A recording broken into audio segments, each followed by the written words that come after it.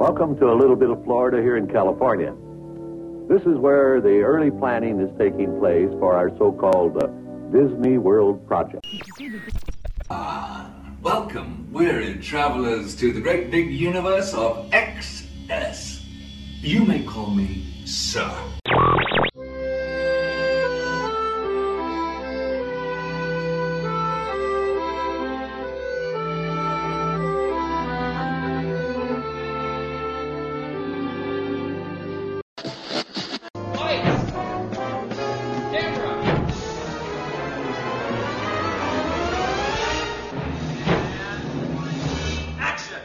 WDW Radio, your information station. Hello, my friend, and welcome to the WDW Radio Show, your Walt Disney World information station. I am your host, Lou Mangello, and this is show number 555, and I'm here once again not only to help you have the best possible Disney vacation experience, but I also want to bring you a little bit of Disney magic wherever you are with the podcast, my live video broadcast on Facebook every Wednesday night, books, audio tours, special events, welcoming community, and more. You can find everything over at WDWRadio.com, and whether it's your first time visiting the parks or have been hundreds of times, if you're planning a vacation or just love the history, details, secrets, and stories, there's something in the show for you, because each week I'm going to take you from the parks to the screens and everything in between. And if you're a new listener, welcome. I invite you to go back and check out some or all of the past episodes for interviews, top 10s, reviews, and more.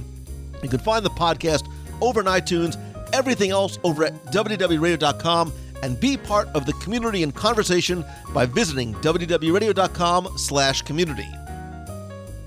So, Galaxy's Edge in Disneyland and soon to be Walt Disney World is the realization of more than 4 decades of living out our individual Star Wars fantasies, from playing with the toys in our basements to wearing our bathrobes as Jedi robes. I know I was not alone. We've always dreamed of being able to step into the Star Wars universe.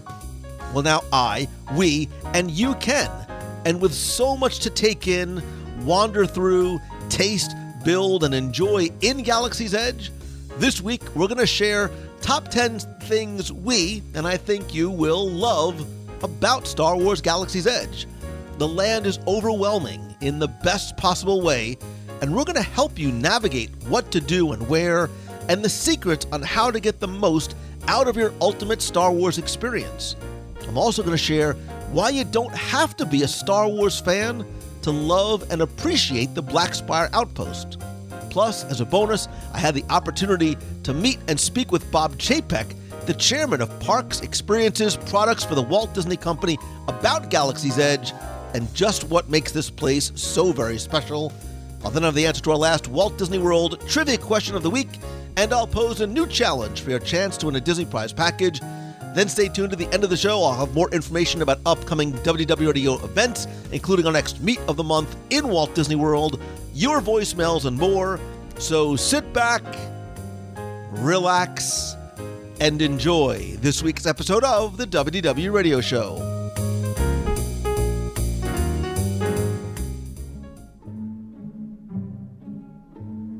Before we get into our conversation about the things that we, and I think you, will love about Star Wars Galaxy's Edge, I wanted to share a conversation with Bob Chapek, the chairman of Parks, Experiences, and Products for the Walt Disney Company.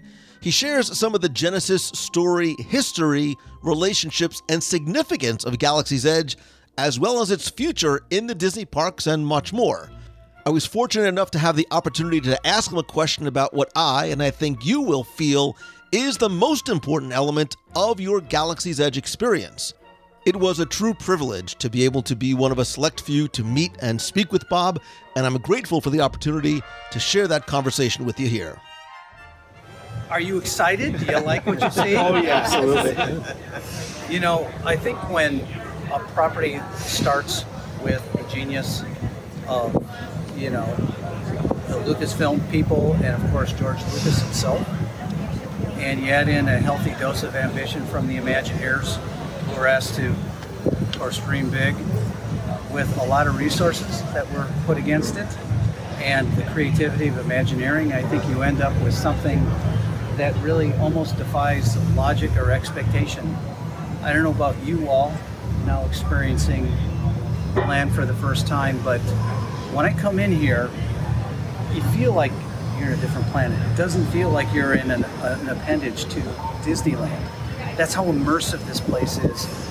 I just did an interview and someone said, well, there's one, soon to be 2 attractions here.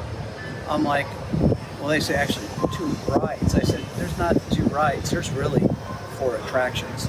The first attraction is the land itself, right? I mean, it's spectacular, it's detail, it's texture, it's depth of storytelling. And then, of course, you have the Millennium Falcon. I mean, what a dream it is to be able to actually pilot the Falcon. And that's been extraordinary. The feedback has been fantastic. Ultimately, we'll have the Rise of the Resistance, which I personally feel will be the greatest attraction we've ever done. I mean, from every standpoint possible. And then you have the Cantina. And even during the cast previews, the Cantina lines were 2 hours every day, all day. You put all that together, and that's why we have to have a 4-hour, maximum.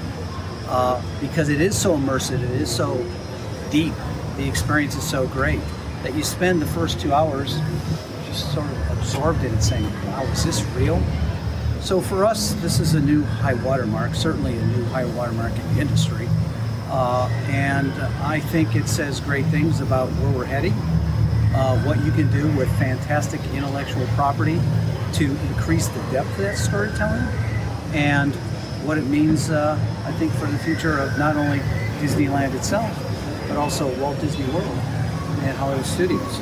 So really exciting time for all of us. This is the work of a lot of folks that have spent a lot of hard hours, again, dreaming big and not letting typical constraints stop them from setting a new high water mark. So I'm thrilled to be here, and I'm glad to answer any questions that you guys. Obviously, there's so much to see here, but can we zoom in and can you give us one of your favorite little details or hidden Easter eggs that you know about? Well, there's actually a whole bunch here. I would say that one of my favorite things, it's actually a soft programming thing. It's not an imaginary thing, and it's the cast. Because I don't know if you've figured this out yet, but each cast member was asked to come up with their own backstory. Why they're here, what their origin is, what their problem is. So each cast member has created their own story. So that adds yet another dimension, because everything we've talked about so far is really all about the land, right? And the programming of the land. But when you talk to the cast, you get all these different layers. And to me, that's really what takes this. As always, it's always about the cast, right? They take it over the top. Bob, the words that keep coming to mind and that we keep hearing so often is storytelling, immersion, interactivity, and I think for me it's also emotion too. I will be the first to admit that when I walked in and saw the Millennium Falcon for the first time, little 9-year-old Lou Mangello cried, and I'm sure I'm not the only one. Tell me how those 4 elements sort of make sort of the recipe for this type of experience. You know, your question is so insightful, because you can break down every single element of this place. You can break down, the facades, the buildings, the food, beverage, the merchandise, the cast. But what it really comes down to is that word, emotion. You really have to touch somebody within their soul that speaks to them, whether it's because of the first time that they saw the movie when they were young or some more recent experience that they've had.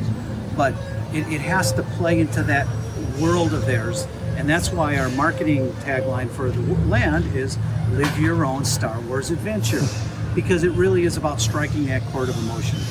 And great question. I'm glad you felt that emotion, because we've had quite a few guests when they walk through the gates just break down. And it says something. It's very rewarding for our Imagineers. Thank you. So the Imagineers were not only asked to create something this incredible, but they were also asked to create it twice, which is a tall order. Yes, so it is. what have been the positives of creating both of them at the same time? And has Disney ever even done anything on this kind of a massive scale? We've not done anything on this scale. Certainly we have several Sorens, right? But done over different time frames, certainly not of this magnitude. For our shareholder constituents, there's a benefit there where you design once, build twice. Essentially, this land is exactly the same as the one at Hollywood Studios, just essentially turned upside down with 2 entrances rather than 3. So there's obviously some efficiency there. But the other thing it helps us do is that, you know, as we're creating science, as we're innovating, as we're inventing, we don't have to go through those, you know, perils and tribulations twice. We figure it out here, we export it over to Orlando. And that just helps everybody get more Star Wars quicker in a way that's going to be incredibly reliable and in a way that I think is going to really build the franchise again. Smart and fun. Yeah, I'll tell you, it's a dream come true. This place is just amazing. And, you know, our guests, ultimately, though, it's not about what we think. It's really about what our guests in mass think. And if our demand on our parks is any indication, we've got way more demand than we've got supply. Speaking of the future, both you and Mr. Trowbridge have implied that the land was designed with evolution of the story and possible expansion in mind. Can you give a little bit more extrapolation on the future of Galaxy's Edge? The way I look at this land is that it's a canvas, and it's a canvas that we painted, and it's a core. We don't have any specific plans as to where this is going to go, because frankly, we haven't even opened it up. We don't open it up for another, 36 hours. But I think you can see that this could be the core of something really, really spectacular, because our ambition hasn't gone away. Our ambition's only growing. I'm not exactly sure what form that's going to take. I know most immediate the form that it's going to take, and that's Rise of the Resistance, which I again believe will be the greatest attraction that we've ever built. But beyond that, we've got no specific plans, but we have a lot of ambition, a lot of dreams, and plenty of stories to tell.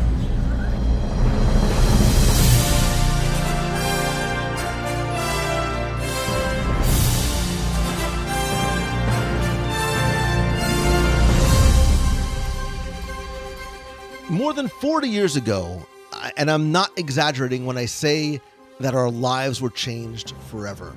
Not just because the Atari 2600 was introduced in North America, although that is kind of true too. Saturday Night Fever hit theaters. We lost Elvis. Roots premiered on ABC. And a little space opera known as Star Wars debuted on May 25th, 1977, and was instantly regarded as one of the most important films in the history of motion pictures. And I could easily spend hours and probably 100 entries on a top 10 list as to how and why it impacted not just me, but the imaginations of countless kids and kids at heart everywhere, and also impacted the wallets of their parents. And the more things change, the more they stay the same, because as Star Wars continues to inspire, and after stepping foot into the Black Spire Outpost, is going to make you want to sell your original 1977 action figures so that you can buy all the merch that you can carry home. But I'm getting ahead of myself, because everything changed forever again when on August 15th, 2015, it was announced that our childhood dreams really were coming to life, with Galaxy's Edge coming to Disneyland and Walt Disney World. And on that day, we also felt a great disturbance in the Force, as if millions of voices suddenly cried out in joy and were suddenly amplified, because collectively, we knew something awesome had happened. Construction begins in April 2016, and recently I had the privilege of visiting Batuu, a remote outpost on the Galaxy's Edge in Disneyland, before it opened to the public on May 31st. Of course, Walt Disney World opens August 29th. And my reaction was nothing short of emotional, to say the least. I was moved to tears, and I was not alone.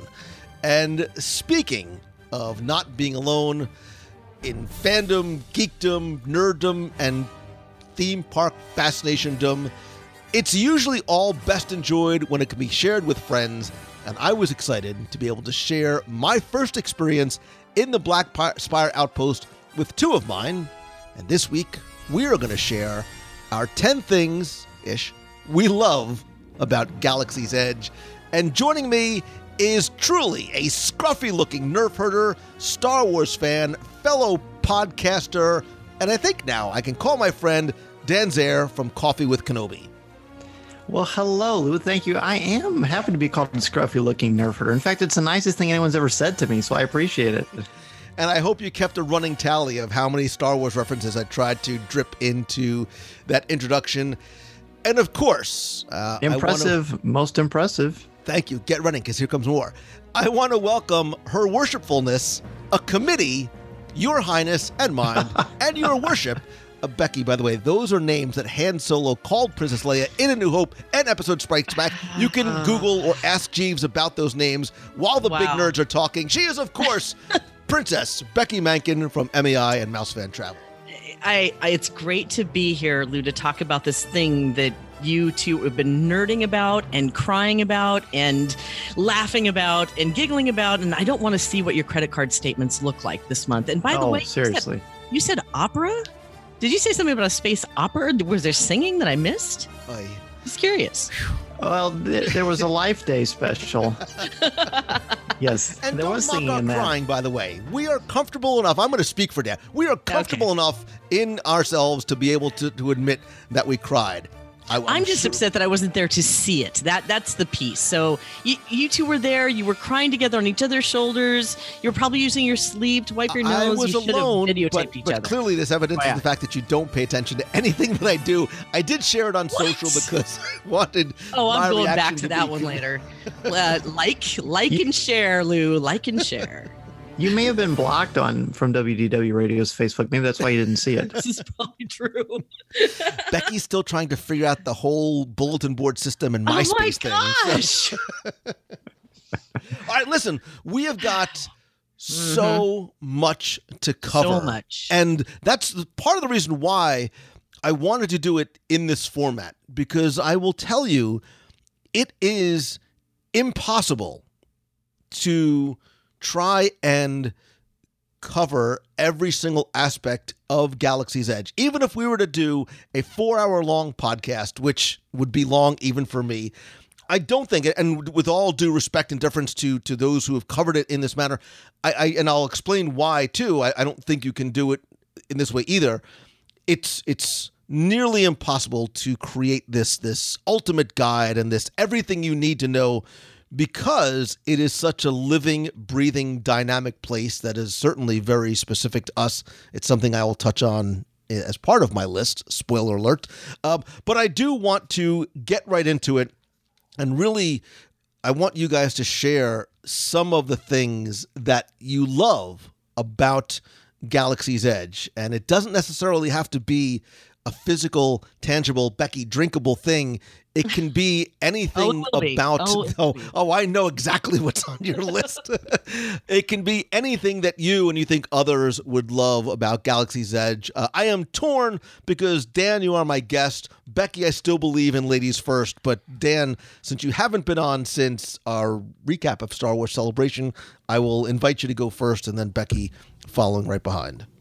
All right. Well, like you said, in doing things for coffee with Kenobi 2, it's overwhelming. When you come back from a trip like this, you could ramble on for hours and all kinds of episodes to talk about this. So there's some beauty in that, because how nice to have so much to choose from. I mean, as Star Wars fans, it's really fortuitous that we've got this, and that this land has been made by people who love their Star Wars and who know their Star Wars.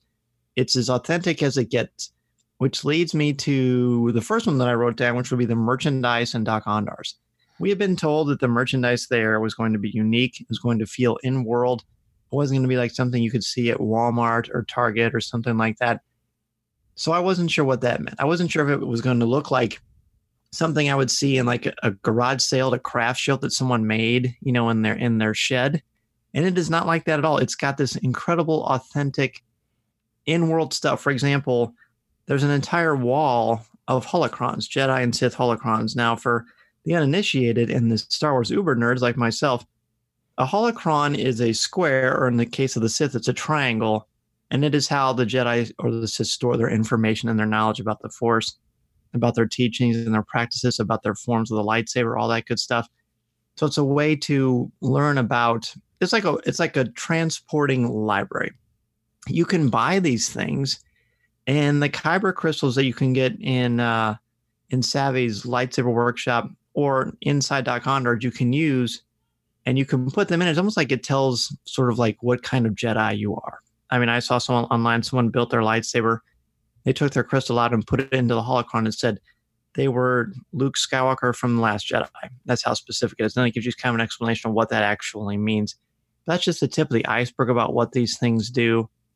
I guess originally I wrote down the merchandise, but just the holocron. It's just the fact that you can get a holocron. It does so many things, and it lights up, and it's a very, very unique item. I think that's it for me, because that shows you how deeply they're going down the Star Wars rabbit hole to bring you something unique and innovative and amazing. Well, and I think Doc Ondar, and look, I even love the name, right? Doc Ondar's Den of Antiquities. There is a mythos behind it. There is a mystery behind it. And I'm going to probably say this ad nauseum more than once, to say that currently there is only a single attraction open and there will eventually be 2 attractions open in Galaxy's Edge is not just a misnomer. It's doing the land and this planet an injustice, because Doc Ondar's Den of Antiquities is far and away an attraction. Even if you don't buy a single thing, which it will take all of the power of the Force behind you not to, it is visually stunning. It is a circular building that if you sort of stand in the middle and just take your time looking around, not even on the merchandise shelves, guys. Like if you look up in the rafters, and I'm getting ahead of myself for something that I'm going to touch on, it is a treasure trove of things to see, especially for the Star Wars and maybe other film nerds in all of us. It is remarkably well designed and detailed. There's a vast array of merchandise. It's very easy to drop a significant amount of money because each sort of stall or stand as you walk through has merchandise that's themed to a specific character. It's Jedi, it's Sith. There's things to wear. There's things for your shelf. There's things for your wall. There's things to interact with. I was incredibly impressed at just how creative, and we won't even get to the other merchandise outside, how creative the selection of merchandise is here. And this is probably a good point of any to say that the merchandise that you will find in Doc Ondar's and the Black Spire Outpost is unique to this land. You will not find it in downtown Disney Springs, out in Disneyland anywhere. You can only find that here, and because it's going to go, it's because of where you are, and we'll talk more about the story and the setting and the place. And look, even Doc Ondar himself, the proprietor of the store, and the incredibly, I want to say lifelike, as if I've ever seen one of these creatures before, but he looks just like the little hammerhead figure I had from 1977, but yes. He's incredibly, the articulation and the smooth movements, and seeing him sort of up in his cage as if it was sort of this, I want to say futuristic, but very, very old pawn shop on a distant planet, was one of my favorite places to visit inside Galaxy's Edge. Yeah, and that the type of alien that the hammerhead is called? The hammerhead guy. Ithorian is the name, of course. And it's got, you're right, it does have that pawn shop feel, but I was going to say the merchandise, like you said, you can't find it anywhere else, including the necklace that Princess Leia wears at the end of A New Hope. They took the original model of the original necklace, and they made duplicates that people can purchase there. You can purchase Yoda's cane. You can get some Jedi robes in there. The holocrons I mentioned, the stuff you'll see, it's completely mind-blowing. There's some stuff there from Star Wars Rebels for Hera Syndulla that's very sacred to her family legacy. There's only in a couple episodes of Rebels. When I saw that, I thought, my goodness, those are really deep cuts. Yeah. And it's not cheap. Like, the stuff in there is not cheap.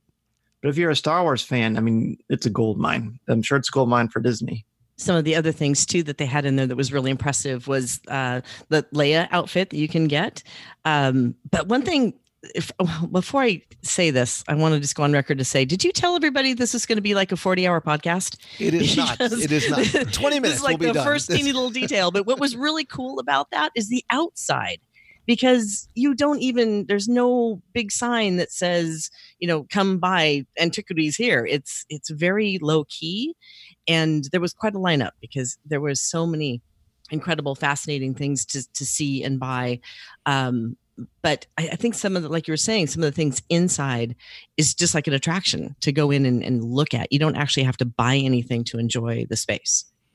And I think as you look through, and I intentionally spent a lot of time inside the store because I was fascinated. If, by the way, if you go on my Facebook, in the WDW Facebook page and in the group, I have a 360-degree view that sort of is interactive, that you can scroll around and really look around Doc Andars, because I want you to take notice of even the chandelier, and Dan, like you said, some of the things on the walls that reference back to A New Hope, as well as all of the other films and some of the things you'll find on the smaller screen as well. But there's a sense of mystery about this place. And there's also, again, a treasure trove of little details. So, for example, on the walls, you will not just find a selection of blasters and helmets and relics, but I think maybe it was even, Dan, you pointed out something off to the side. You know, if you ever wanted to know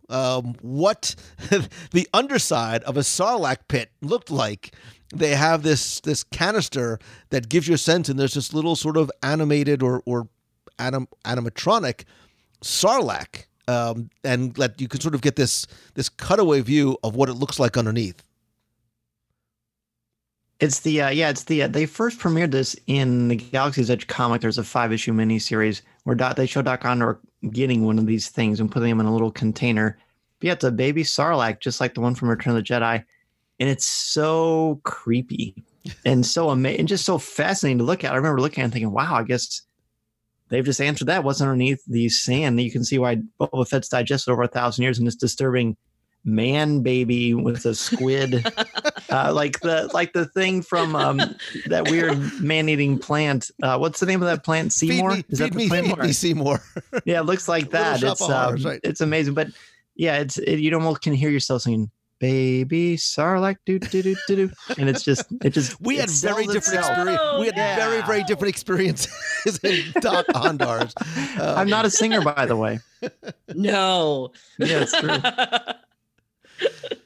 But it's a den of antiquities that is full of secrets that I think are meant to be uncovered and discovered, much like the rest of the land. But I don't want to. There's things in there that I don't want to necessarily touch on here because they are part of my list. So, your worshipfulness, please. What is first on your list?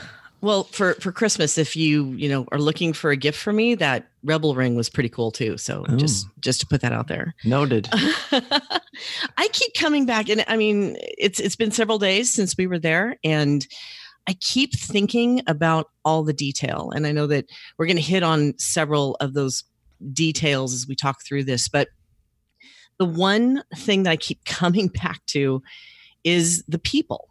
The citizens of Batuu, the Batuians, I don't know. I'm going to just Batuians. I'm not exactly sure. I'm like stabbing at the dark here, but the citizens of Batuu themselves, they are so into being on planet and being into their character. And I spent a good amount of time just talking to them individually and asking them about their backstory, because each one of them had to come up with their own backstory. And I think that that's part of why I feel like this is one of the most immersive experiences I've had in these lands, is because it's not only from the antiquities and the rides and everything else we'll talk about, but it comes all the way down to each individual person, whether it's the guy that's emptying the trash cans that are different colors to the person behind the register that is handing you your really special little gift card. There's so much about them that they have invested in their character. And I think I could spend hours just going from person to person, asking them about their personal backstory. Like the one that I spoke to that keeps sticking out to me, he recognized where I was from. And he said it was much like a little village that he is from, not too far away from Black Spire Outpost, that was a fishing village, and he hated fish. And so he decided to move somewhere else because he was force-fed fish all of his life. And he was telling me about his family and what they did, and the ones that weren't there no longer, and the legacy that was left over, and how he's now trying to make his own way in the in the village. And I just felt that that was so amazing, that the attraction isn't just a ride or isn't just the ride that we're anticipating. It's also the people. Well, and I agree. And what I love specifically about that, and it really is this is much more on a broader scale, is that the cast members themselves are empowered and gifted the ability to create and craft their own story and take it as deep as they would like and they would need. So we talk about cast members playing a role. They are not playing a role as cashier or custodian or chef. They are roles that they have crafted from themselves. And like you, the interactions that we had with cast members, the layers of depth that they added to their story and their ability to interact with you in a very authentic way that doesn't feel as though it's forced or it's made up or they're and not to take away from any, if you are a Jungle Cruise skipper, you have a role. That is the role you play. If you're a Haunted Mansion, maid or butler. But this is one that they have the ability to craft on their own. And what I found out too is it seemed as though to me, in the relatively limited time that I spent there, and you guys told me, they sort of went out of their way to try and interact with guests, to have conversations with guests, not just about what they're purchasing or what they're eating or what they're drinking, but really wanting to give you a sense of location and belonging. And you've heard me say this over and over again, immersion into the story. Well, they were given a lot of latitude. You could tell it wasn't like you felt like they were doing a job. That you felt like you were surrounded by actual people of the village working their shops and their locations.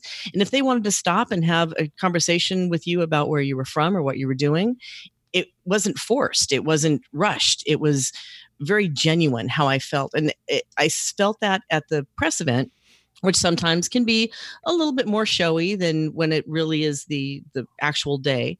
But opening day was the same way as well. And I really appreciated that. I also appreciated, since we're talking about the people in the village, was the way that the regular characters that we know and love, like the Chewbacca and the Rey and the Kylo Ren, walk through and live in the village. They don't come on stage, do a 30-minute set, have your picture taken from the line and walk off.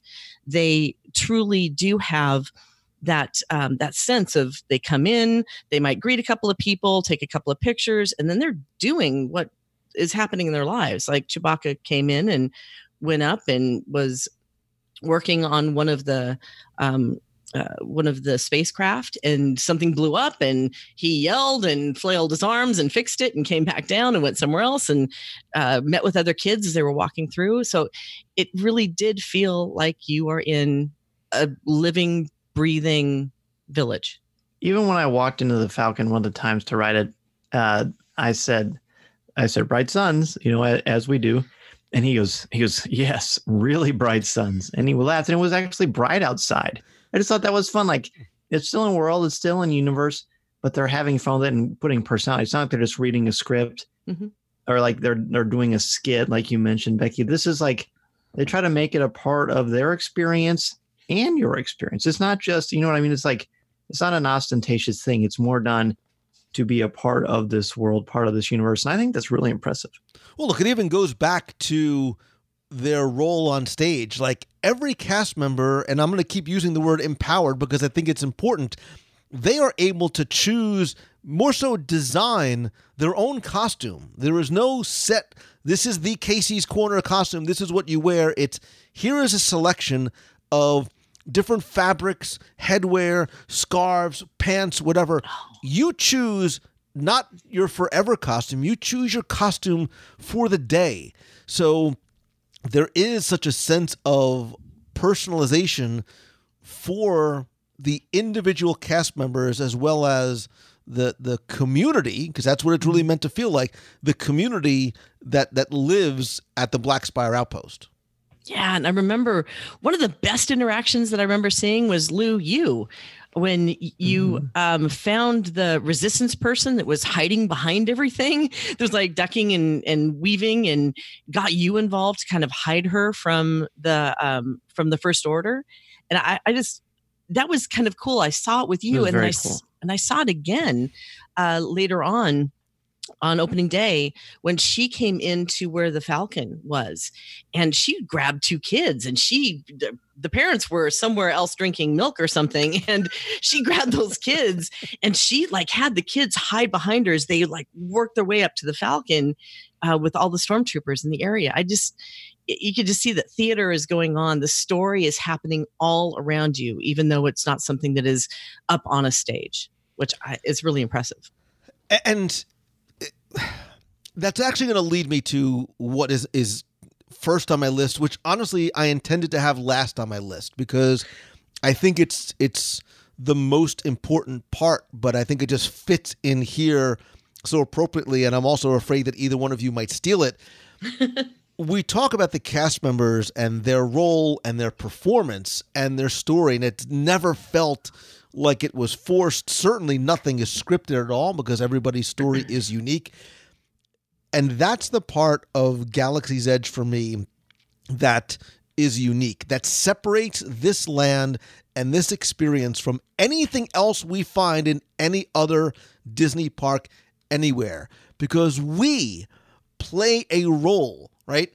And that's why I said at the beginning, with all due respect, I do not believe there can nor should there be the ultimate guide, that because we make our own stories as we go through not just Smuggler's Run, but the cantina, the shops, the restaurants, our interactions on the street with the cast members, some of the things we can do on our mobile devices, which I know we'll get to too. We are creating our own story, and to bring things full circle, we talk, in the Disney space and world, as we look at things and say, I wonder what Walt would think. And it's an impossible question to answer.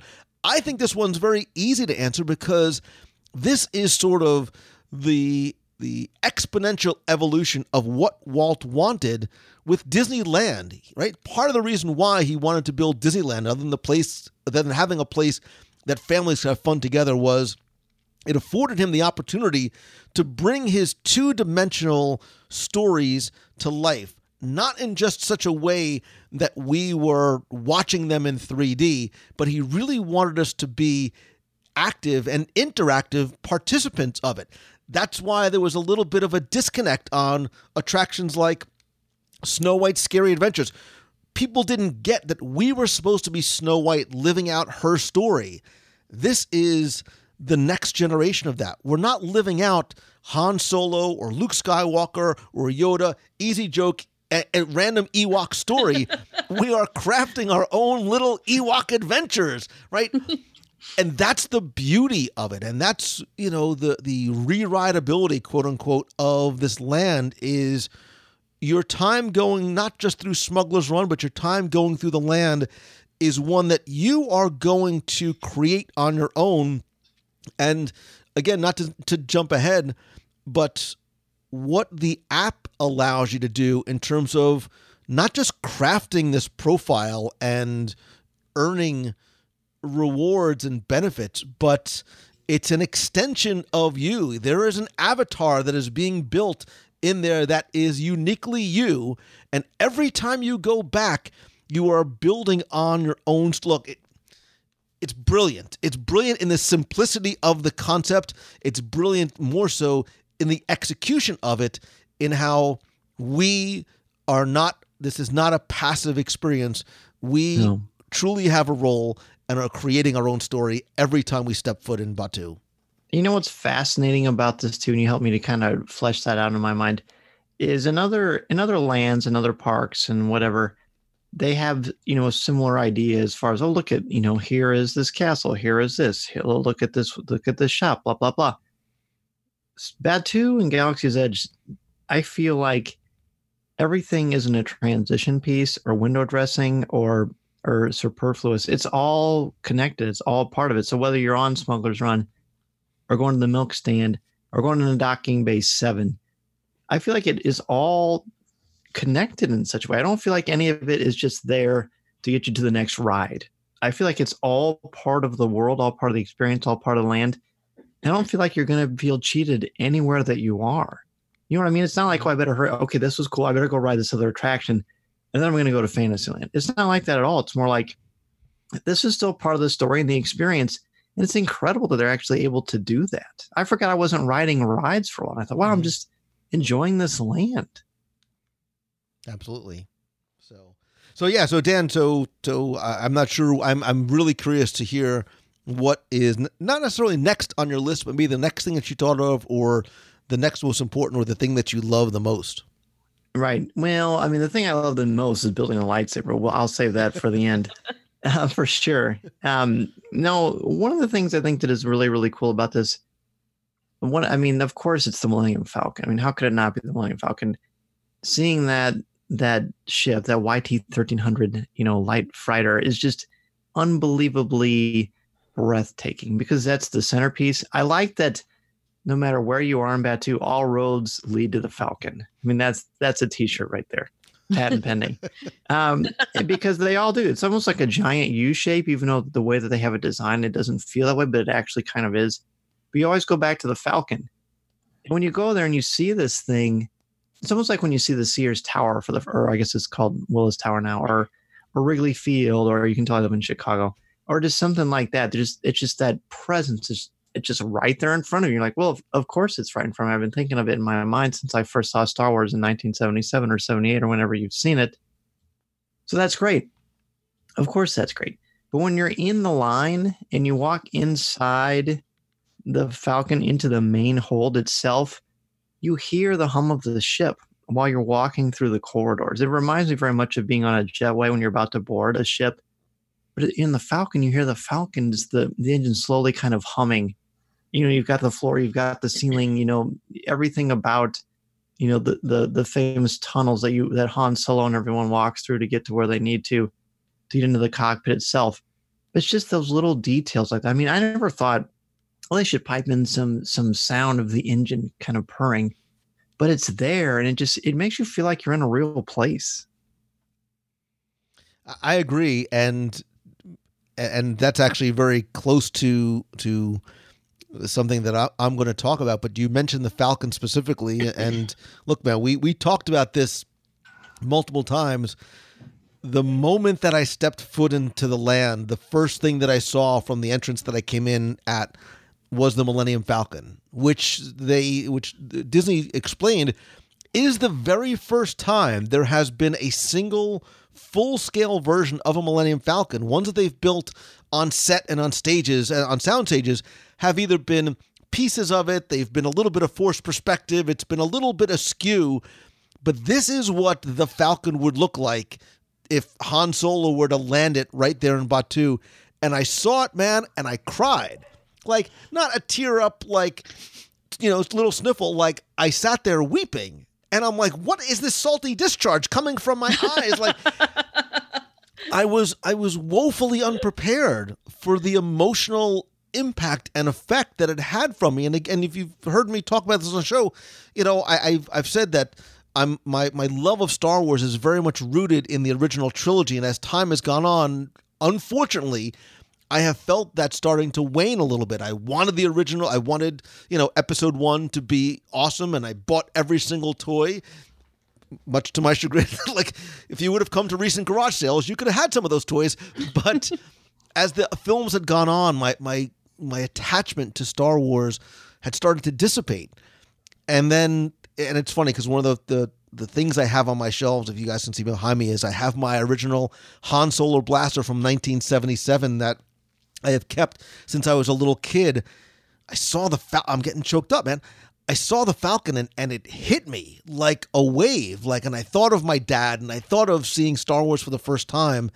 And, I didn't think it of at the time, but sort of that Chewie we're home was that feeling that I got. Yeah. And I'm going to talk about, listen, man, I'm going to be all up in my feels a lot in this episode because the feeling that overcame me of such emotion when I saw that, and it was only expanded upon as I started to wander that land. But forgetting the fact that it's just an iconic vessel from, from cinematic history. It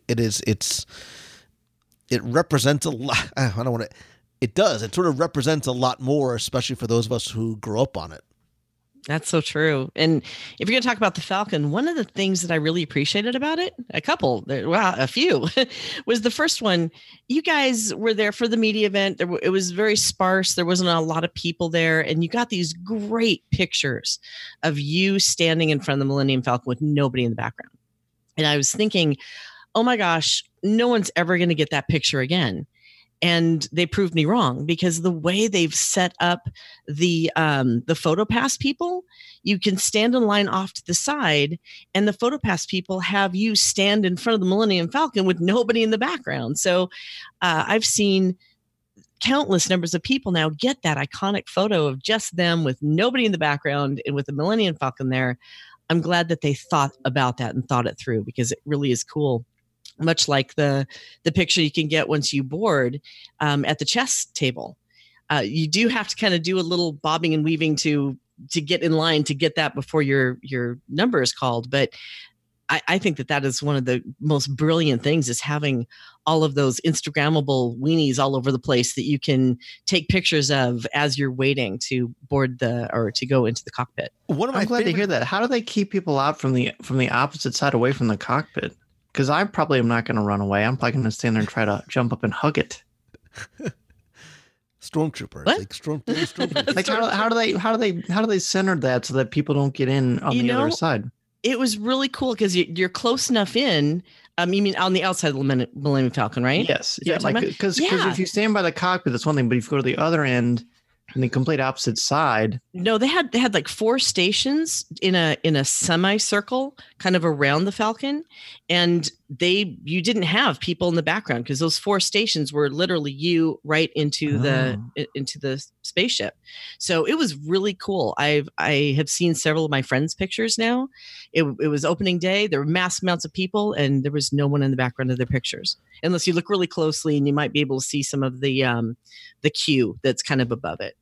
Did you say spaceship? Oh, hey. Hunk of junk, whatever. One of my favorite views of the Falcon actually comes from inside the queue. Having those windows, because you sort of get that kind of medium trailing shot of the back of the Falcon and those 6 black, venting ports up on the top. It's how I'm getting, geez Louise, man.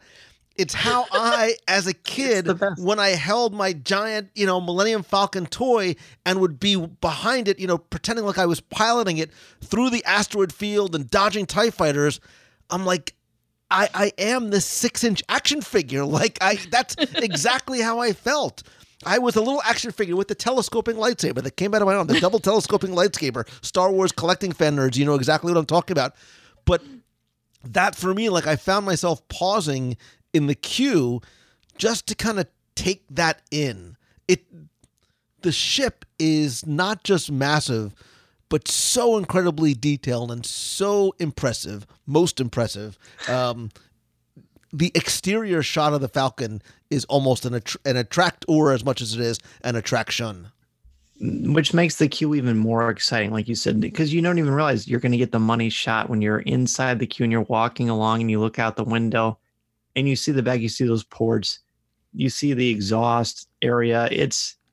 And then at night too, I'm sure we'll talk about that, but at night it's dare I say even more stunning. Yeah.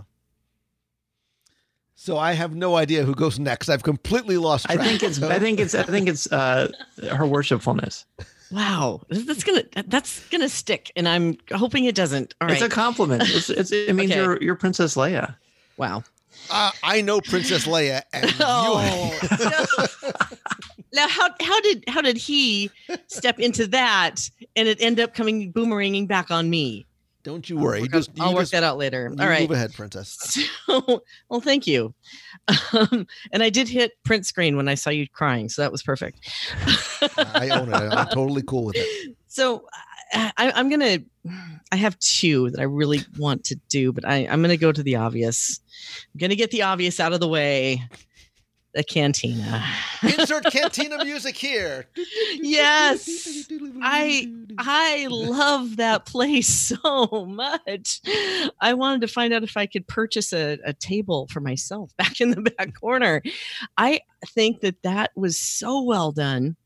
And again, a lot of it is not due to the visual when you walk in, because it's the cantina when you walk in, but it's, again, the cast, because they were behind the bar. They were engaging people. They were yelling and cheering. And when the engine dies, when the electricity goes out, everybody's running around to fix it and banging on things. And you're really sucked into the story. And on top of that, they hand you a fuzzy tauntaun. How can you go wrong with that? Or a yub nub, or all of the other great, the theming of the beverages, the adult beverages and the non-alcoholic beverages are so well themed. And it makes you want to sit there and order every single one because you want to try every single one. I just saw, and I didn't see it when I was there, but I have seen a couple of pictures posted about the beer flight. Do you see that? Mm-hmm. The little tray? Yeah, I have. It's did you get Rancor? No, they wouldn't let me order anything. It was pretty much here, try these samples. But I think there's is there 4 or 6? It's like a Rancor flight, I think it's called. Yeah, it's like 4, I think. Yeah, that sounds right. But I took a picture. I'll check. It was really impressive how it is expensive, but you walk away with a pretty cool piece of something that you can actually put in your luggage to take home as opposed to the lightsaber. Yeah. We'll get to that in a minute. But I just, and with the Yub Nub, you get the ceramic glass, which is like a tiki mug that everyone was salivating over. I love that place. And at first I was kind of disappointed because you knew that was going to be the place where the line was going to be. And at one point, the line was almost 2.5 hours long just to get into the cantina. But I've heard since they have implemented a virtual queue system now. So if you run in, get your name on the virtual queue, and then you can go do other things and then go back and drink. Yay. I am really thrilled with how that whole thing came out in the theming. And the cantina is up there for me. Shocker. Becky goes for the drinks. For it. I know. You go for the drinks. You stay for everything else, right? Yes. And there's a reason why, and I believe that they still have a time limit that you can spend in the cantina. Is that true? I know at the beginning of the tournament. I know they have a 2-drink maximum. So I do know that. And it is 4. For Becky, it's 5 minutes. Okay, so it is 4, by the way. Four drinks for the. They were shooting for a 45-minute time period, I think. Right. In there. Okay. That's not bad. That's enough to get drunk and pass out. Or in the alternative, to go in and take in again all of the details that are in there. So I mean, even if, when you first walk in, as you go into the entrance, if you turn around, there's sort of a giant message board. There's in Arabesh that, in case you are not familiar with Arabesh, you can use your phone to translate. But everything that's happening behind the bar in terms of the details, the way the drinks are poured, some of the animatronics that are there. Let's talk about the 500-pound Wookiee in the room. DJ Rex is back, yo, and DJ Rex so fun. is so fun. Awesome. I wanted so desperately to take home one of the little interactive DJ Rex droids that you can get from the Droid Depot, but he is not just playing the cantina, sort of the familiar theme song, but he is spinning music that was crafted specifically for this land. There are Easter eggish elements to, obviously, if you don't know, Rex was the captain in Star Tours before the Adventures Continue was open, and now he has a gig as the DJ here. But Rex being Rex, sometimes things don't go the way he plans. He malfunctions here or there, and you may or may not hear some things that sound somewhat familiar from his early days captaining the Star Speeder 3000 in Disneyland and Walt Disney World. And he moves and he dances and he articulates and he talks and he sings. And the place was just fun to be in. Not to mention the fact that we were able to sample a couple of the drinks that were in there. And to be clear, not everything that is served in there does have alcohol in it. All the ones that I tried, I believe, were non-alcoholic. I'm trying to remember what. I think I had the Java Juice, which was orange, pineapple, kiwi, cantaloupe, and blueberry popping pearls, like little boba pearls. So there's probably 5 or 6 non-alcoholic ones, as well as a number of alcoholic drinks as well. And we didn't get a chance to have it. There's also a little snack mix that you can have too. And it looks like there's probably 9 or so alcoholic drinks, 4 beers, a cider, some wines on tap. So there's a wide selection of things to have in there. But for me, it wasn't necessarily the libations themselves. It was the location, not the libation. And they also have the breakfast drinks too. So if you get there early and you've got that, hey, come on, everything for you is a breakfast drink. Well, actually, a couple of them are, because they do have like a coffee, orange marmalade, rum, vanilla whipped cream thing, a Bloody Rancor, which is like a Bloody Mary, and let's see, they do have a Black Spire brew, non-alcoholic, coffee with honey and passion fruit and citrus. Not coffee with Kenobi. You can't have that if I'm in there. Yes. Okay. And then a couple of teas, and then the Blue Bantha too. So there are all kinds of options that don't include alcohol, Lou. So, you can have a little fun still in the morning. The one that I had, it was like kind of a pineapple and a coffee flavor. Do you know what I'm talking about? It was really good. I didn't think it sounded like you kind of taste like the juice part, and then there's a coffee after taste, and it sounds terrible, but it actually was amazing. Really, it's kind of was very, really refreshing. But one of the things I liked about it, again, I was 9-year-old Lou Mangello the entire time I was there. The booths look like they came out of the Mos Eisley Spaceport Cantina. Like, I want to just sit in it and sit back and put my feet up. Han Solo, Captain of the Millennium Falcon. Like, I want to do that so bad because it's exactly how. Maybe that would be the first thing I would thought you would have done. The very first thing you would have run to a booth. But that's what it was. Like, I was, it's not, obviously it's not Mos Eisley, but that's what it's so evocative of that. And, it's the place that we always wanted to visit. And now finally you can. Yep. So, which, perfect segue, Mangello, leads to what is, and again, there's sort of no order to this list, except maybe what I had before is sort of one of the most important for me.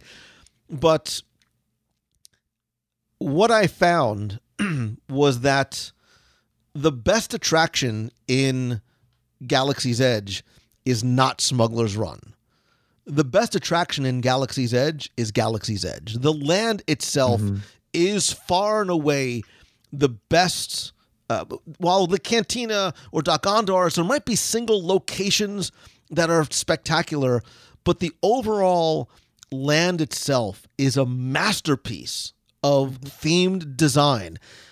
I felt that when Cars Land opened, it was one of the best pieces of work that Imagineering as a whole had done. You step foot there and you are in this animated world of Route 66. You had a sense of place in that movie. When Pandora opened, I think it took things to the next level in terms of this feeling that you were off-world somewhere, because it is very much an all 5 senses, 360 degrees experience. It's a bit smaller, but the difference is there's no, for me, I don't necessarily have the emotional connection to Cars, certainly not to Avatar. I would be very, very hard-pressed to give you the name of 3 characters from the film. But the land here, while it's a unique location, there are certainly elements of Tatooine, of Mos Eisley Spaceport, of the Cantina, of the forest moons of Endor, and some of these locations that we have seen. And it doesn't matter if you are, and this is across the board, if you are new to the Star Wars universe or you are a, day one, May 1977, super nerd, it is an incredibly, somebody get me a thesaurus. I need another word other than immersive, but from the architecture to the pavement, like I always tell you to look up and look around, look down at the pavement, look at the details there. The land itself is telling a story. First of all, it's huge. I will admit, the first pass that I went through the land, I missed the fact that there was this winding pathway that takes you down to where Rise of the Resistance is going to be. I did not realize just how expansive it is, not just in a horizontal sense, but even a vertical sense. This idea of it being the Black Spire outpost, the design of the rockwork and the trees and the mountains gives you a sense of this vertical space that goes off into the distance and the horizontal space that has these pathways that you can't see. I mean, architecturally and design-wise, it's stunning because there are so many sharp turns and curves to go around. Like, I'm thinking specifically, if you go and you're staring at the droid depot and you have to kind of go around, you don't see what's around that corner. There's a sense of mystery and adventure, and I don't know how else to describe it. Like, the land feels alive, not just because it's populated with familiar characters and as well as the residents of Batuu, but the way it's designed and the sort of that multi-level, multi-step area. You have to kind of go up and over that center area to get over to the Falcon. And in places like when you transition from Main Street to Adventureland, right? There used to be the bridge, and now there's a lot of grass, trees, and greenery, because it wanted to give you a sense of not knowing what's on the other side. I found that as I was wandering throughout Galaxy's Edge, that there was something to be discovered around the corner, which you don't really get necessarily in a place like Pandora, because it's all one level for the most part, and you can pretty much see almost end to end depending on where you're standing. It's expansive, it's immersive, it's mysterious, and it is simply spectacular and beautiful in its design and execution. And mesmerizing and hypnotic and riveting and alluring. FYI, the thesaurus is, Googleable. And nostalgic, too, right? Yes. I mean, it's... Yeah, and the land itself was one of mine on the list too. So I'm going to jump on this because now I got to scramble to think of what's next. But the three things that I really enjoyed about the land itself was, first of all, the line of sight. When you're in the land, you don't see anything else. You don't see Splash Mountain off in the background. You don't see any other land or any other icon that I can remember looking for. If you guys spotted one, then let me know. But I didn't see one. I was deliberately looking for it. Yeah, I was trying to see if I could find it, and there was nothing. There was no intrusion. And given the size and the footprint of this in the small space that Disneyland had to work with, that's impressive to be able to pull that off. And the literal size of the land too, like you said, there's places to walk and discover and wander down and meander into different pathways where you'll find things that aren't something that's charted on the map, which is incredibly cool. But the third thing too that I really enjoy, and it's almost not fair because the reservation system only allowed us a 4-hour time period when we were in the land, but some of us didn't get to, on that opening day and after, didn't get to experience both the day and the night. And I think you mentioned it earlier, Dan, that you were so right. The land takes on an entirely different personality from sunshine into when the moons are rising. It's amazing. The lighting changes things. The mood is changed. Looking at the different angles of the land, it's like being in an entirely different village between day and night. And I hope everybody has an opportunity to see it in both ways, because it really does take on a whole different personality. There is something very, I'm sorry, there's something very cinematic about this place too. I mean, it was clearly designed not like a movie set, but with that sort of design in mind. So, sorry, Dan, I mean to interrupt you. No, not at all. No, you're dead on, and that actually ties in what I was going to say. At night, when I was in this side where the First Order is heavily involved, and you've got the TIE Echelon parked down there, and Kylo Ren comes out with different officers from the First Order, it felt a little more sinister. I mean, of course, you still feel safe, but you're in that show, you're in that world, you're on stage too. You're in the Star Wars universe, and it just feels like a different place. Where when the sun's out, besides the guns being out, of course, you've got the notion that it's open and it's expansive, but at night it just feels like there's no shadows, there's no places to hide. And when the stormtroopers are walking around, it's much more easier for them to come up and harass you, which, by the way, when I saw the stormtroopers teasing Becky, she handled it like a complete Jedi champ. Very impressed. She called in her royal guards to have them disposed of immediately. Shh, quiet. That's my secret. It's quite good. Now, the fact you can stand. Oh, true. It's true. And isn't it cool? You both mentioned this. Not only can you not see any other part of Disneyland, you can't hear any other part of Disneyland either. I didn't hear any oohs and ahs and screams or music from anywhere else.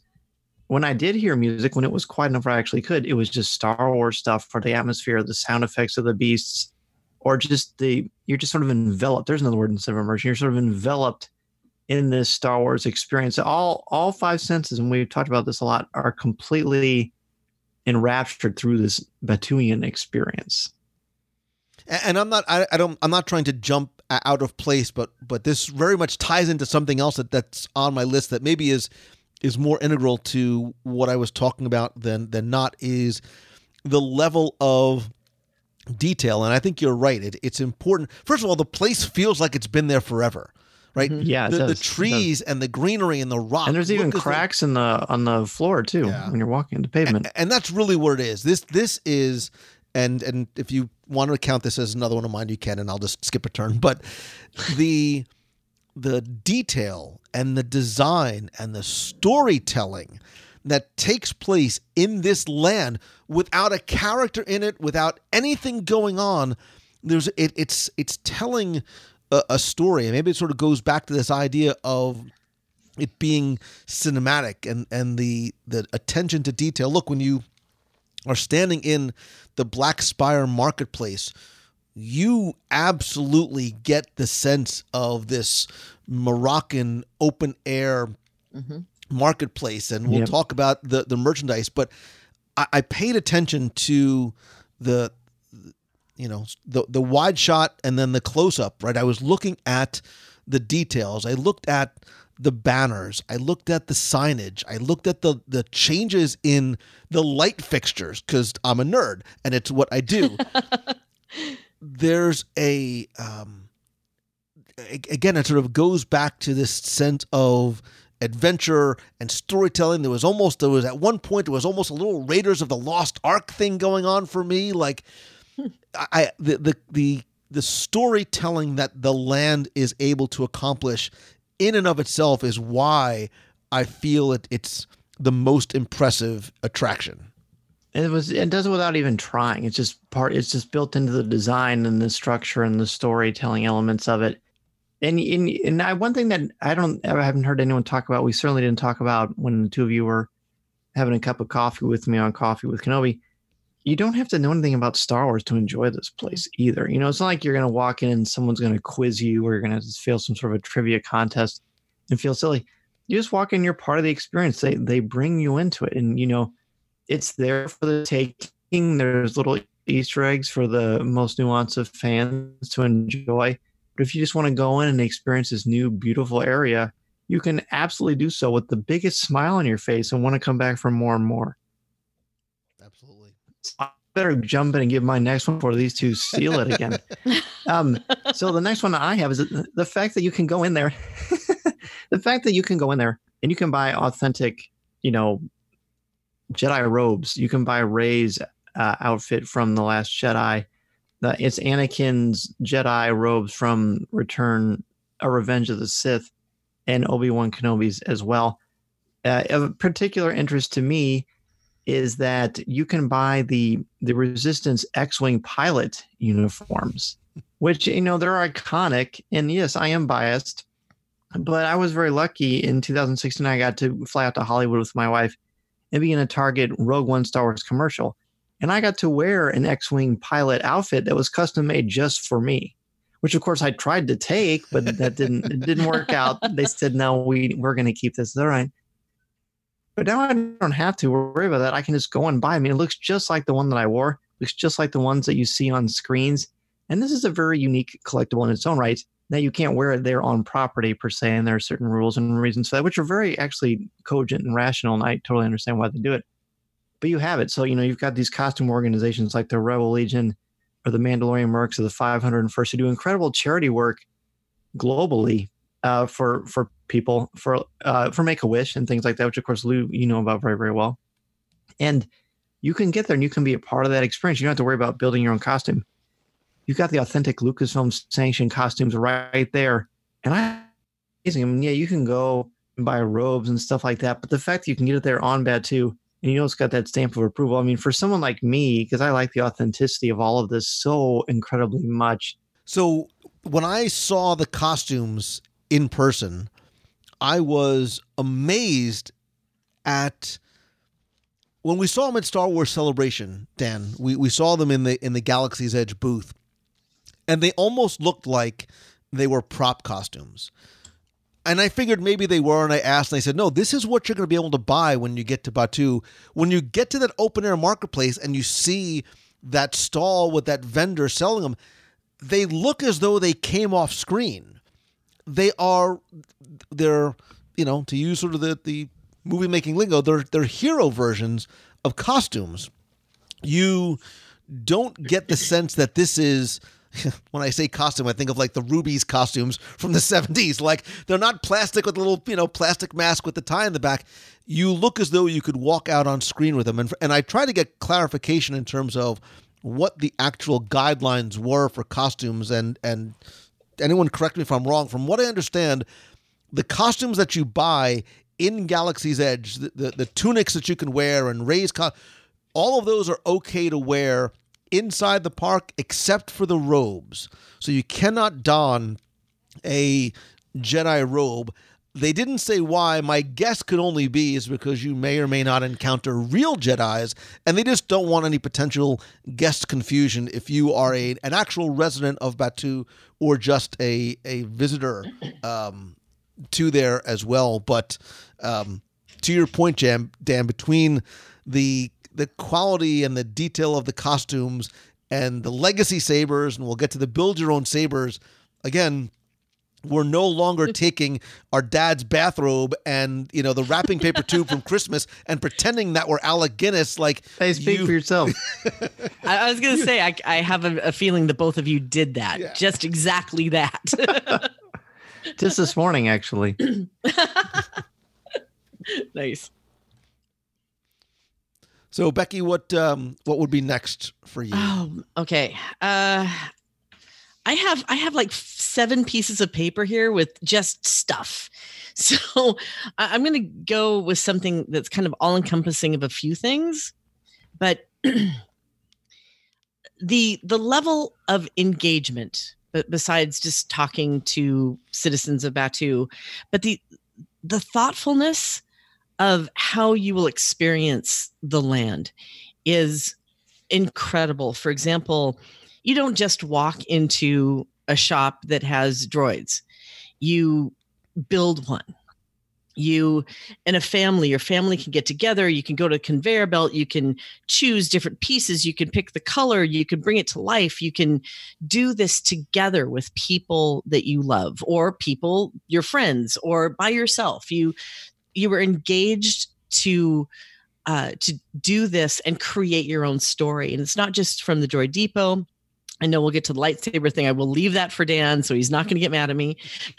But the other things, like when you go to the little creature area, you meet the little creatures. They talk to you. They wander around. And then if you buy one, you take it home in a pet carrier. I mean, it's just so thoughtful how they've done this, all the way to, let's go ahead and touch on the app, because I think that is, again, if the food and the merchandise and the land itself and the ride and the people weren't enough, they've also done an incredible job with the Play app, where you can scan things and hack things and check things out and have credits taken and given to you depending on how you do, and how the environment reacts to you, which pulls you into the story, is just, I still can't wrap my brain around it. When we left the Falcon after piloting it and walking out, and how you've done is reflected in the tunnel as you leave. I mean, all of those really teeny tiny minute details make up just this really rich, engaging environment that, again, you are not going to want to leave when you get there. So I actually had the Play Disney Parks app specifically on my list. So we'll just sort of extend out on that from what you were talking about, because you're right. Because, and it sort of goes back into what all we were talking about in terms of the immersion and things like that. You know, as somebody who's been going to the parks for such a long time, I've had a love-hate relationship with my phone and the phones of others. Walt Disney World and the Disney parks for me has always been a place to escape reality. And I wish sometimes I could just, lock my phone in my room and leave it there so I could be so present. And not that it's any of my business, obviously, but I would oftentimes over the years watch families together, and I'd be standing in a queue, and mom, dad, and the 2.5 kids are looking down, and the dad's checking email, and the mom's on Facebook, and the daughter's doing her duck face for Instagram, and the son is playing, Jetpack Joyride or Minecraft or whatever. And I'm like, come on, man. Like, first of all, this is your family trip. You spent so much and sacrificed so much to get here. Like, engage with one another and engage in the land. And I think Disney has done some wonderful things and progressed over the years in terms of making the queues interactive, from physical things that you can do to ones that are more that are less attached to the attraction. And what has happened with the Play Disney Parks app that was released about a year or so ago is it is no longer meant to be, your phone is no longer a distractor or a distraction from your time in the parks. It is meant to enhance what you are doing, not just in terms of things like scavenger hunts, but it's really, and what the Play Disney Parks app does is the gamification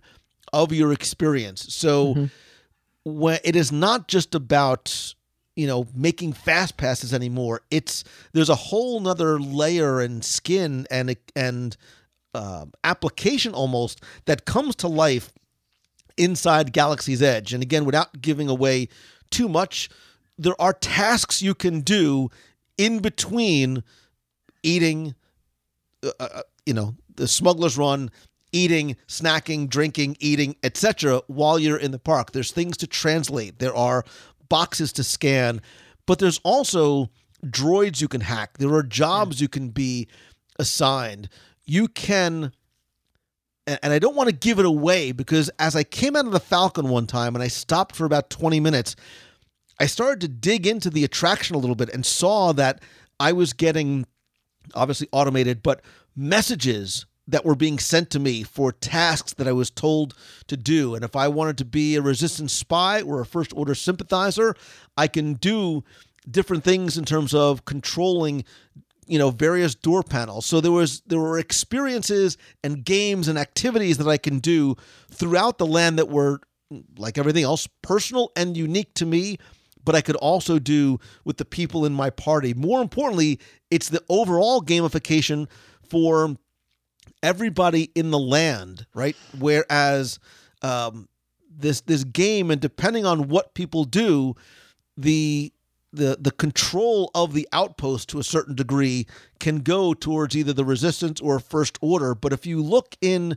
your profile, you're building not just credits, but you're building a persona. You are, getting different costumes, different weapons, different tools that the more you go and the more you do will allow you to drill down deeper, and monstrous amounts of credit to the developers of this app. Yes. Normally, as a tech nerd, right, when an app comes out, man, it's a version 1.0, it's buggy, it crashes. The app was spectacular in terms of its execution and its design and its ease of use. Like, my kids would be able to do it. I don't know if my mom could, but I was able to do it. And I love the fact that it was something that made my time there better, as opposed to distracting me from what was. Does that make any sense? Well, yeah. The app itself is, again, yet another attraction, because you don't have to go on Smuggler's Run or to go to the canteen or do any of these other things if you didn't want to, because it sounds like you could spend an entire day with the app building your persona, which I think that is, again, brilliant. It enhances things rather than distracts. Mm-hmm. And as a guy who teaches literature and writing for my day job anyway, I like that there's an Aurebesh translator on there that you can use, because I think Aurebesh is sort of a beautiful symbolic way that it's a Star Wars written language. It's not a spoken language. And I just love that it's everywhere. And there's all little Easter eggs and nuggets, and there's little inside jokes and humorous anecdotes. It is really, really a clever, another here's that word again, immersive way. I hope people don't listen to this and make it a drinking contest, because it's going to be bad news. I think it's great.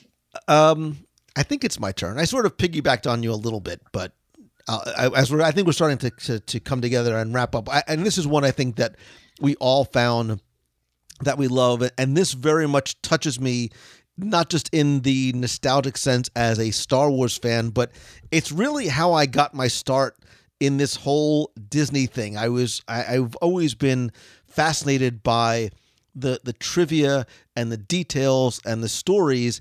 And at Galaxy's Edge, I got 2 words for you, man: Easter eggs. Yep. The Easter eggs may be the best attraction, because it is replete with countless. I mean, not even close to being able to scratch the surface. Now, look, time-wise, right? And we talked about a sense of place. This land is supposed to sort of take place in between sort of, Last Jedi and right. But there are Easter eggs here from the classic trilogy to the prequels to the spin-offs to the toys, merchandising, and the animated series. And I don't want to give away a lot, but there are some that I saw that just put a smile on my face, where I was like, oh man, that's just way too cool. I mean, so a simple one is, if you look at the cargo ship above Docking Bay 7 Food and Cargo, there's 3 shipping containers there, because as you see, the story of Docking Bay is how they get their food. The shipping bay containers have numbers on them. The 77, 80, and 83, which obviously are the years that the original trilogy came out. Those are pretty easy. But if you go, so one of the things I loved was, if you go into Ronto Roasters, there's a pod racer engine that's, according to story, sort of cooking the Ronto meat.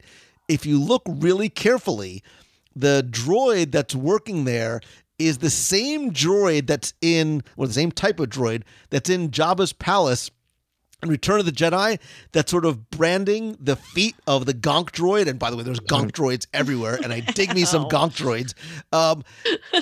It's just over the little sign that had the Toydarian, like Watto was on it. Like, it goes on and on and on. And I found myself, as I would go to the different venues, again, like the whole land, I was looking at the venue from the wide shot, the full view, and then I was trying to look very carefully and as detailed as I can at the minutia. And Doc Ondar's is an absolute treasure trove, not just of merchandise you can buy, but I spent a lot of time in there just looking and trying to zoom in on my phone at the stuff on the walls and the stuff on the up in the rafters that aren't just from maybe A New Hope, but you might find some things in there from an extended universe, maybe an upcoming Mandalorian series, maybe another film that's not necessarily Star Wars related.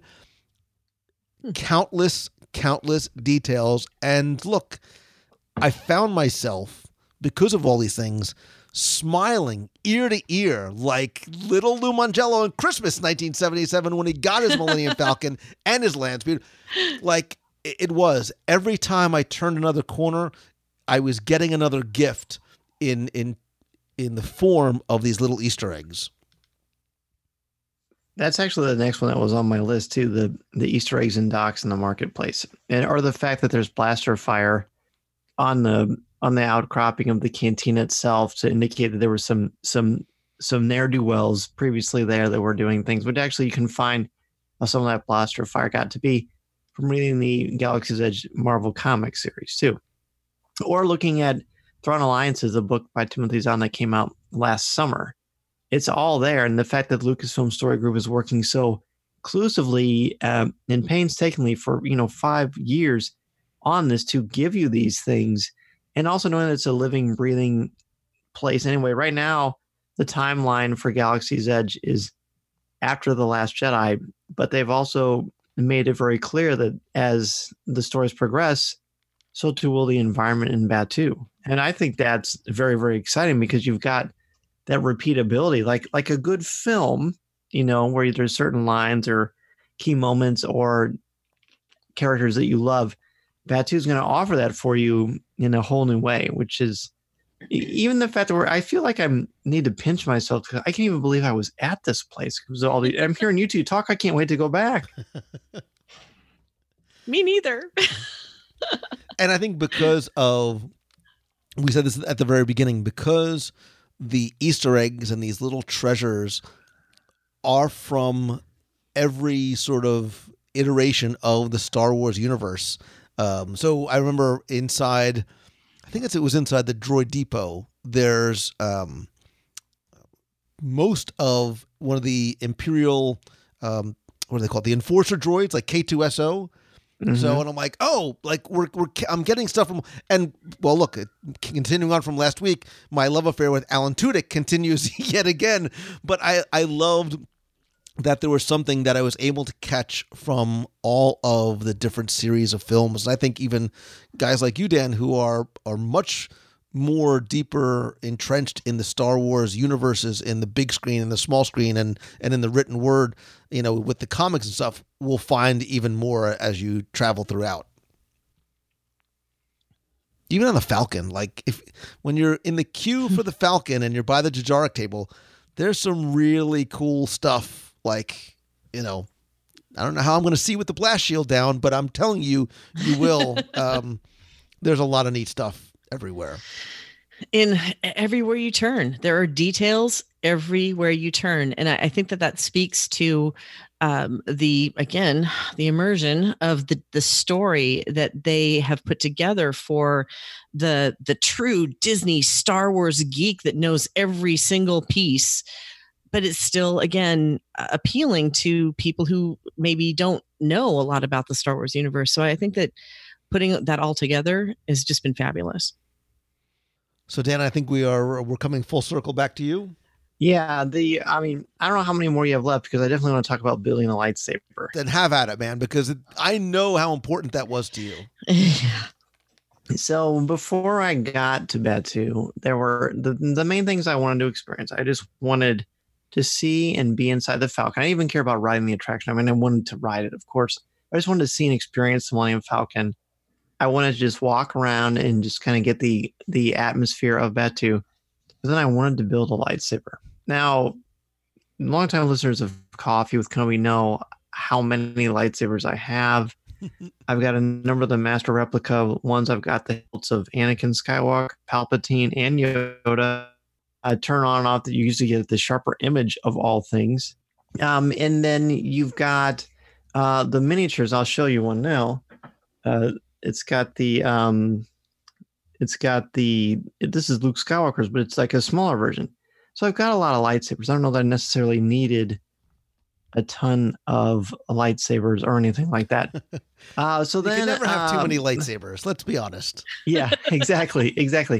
So then I go in there, and when I go in there, I see, first of all, the legacy lightsabers you can get at Doc Ondar's are incredible pieces of merchandising, and they're molded right from the actual ones that were used on set as well as the props.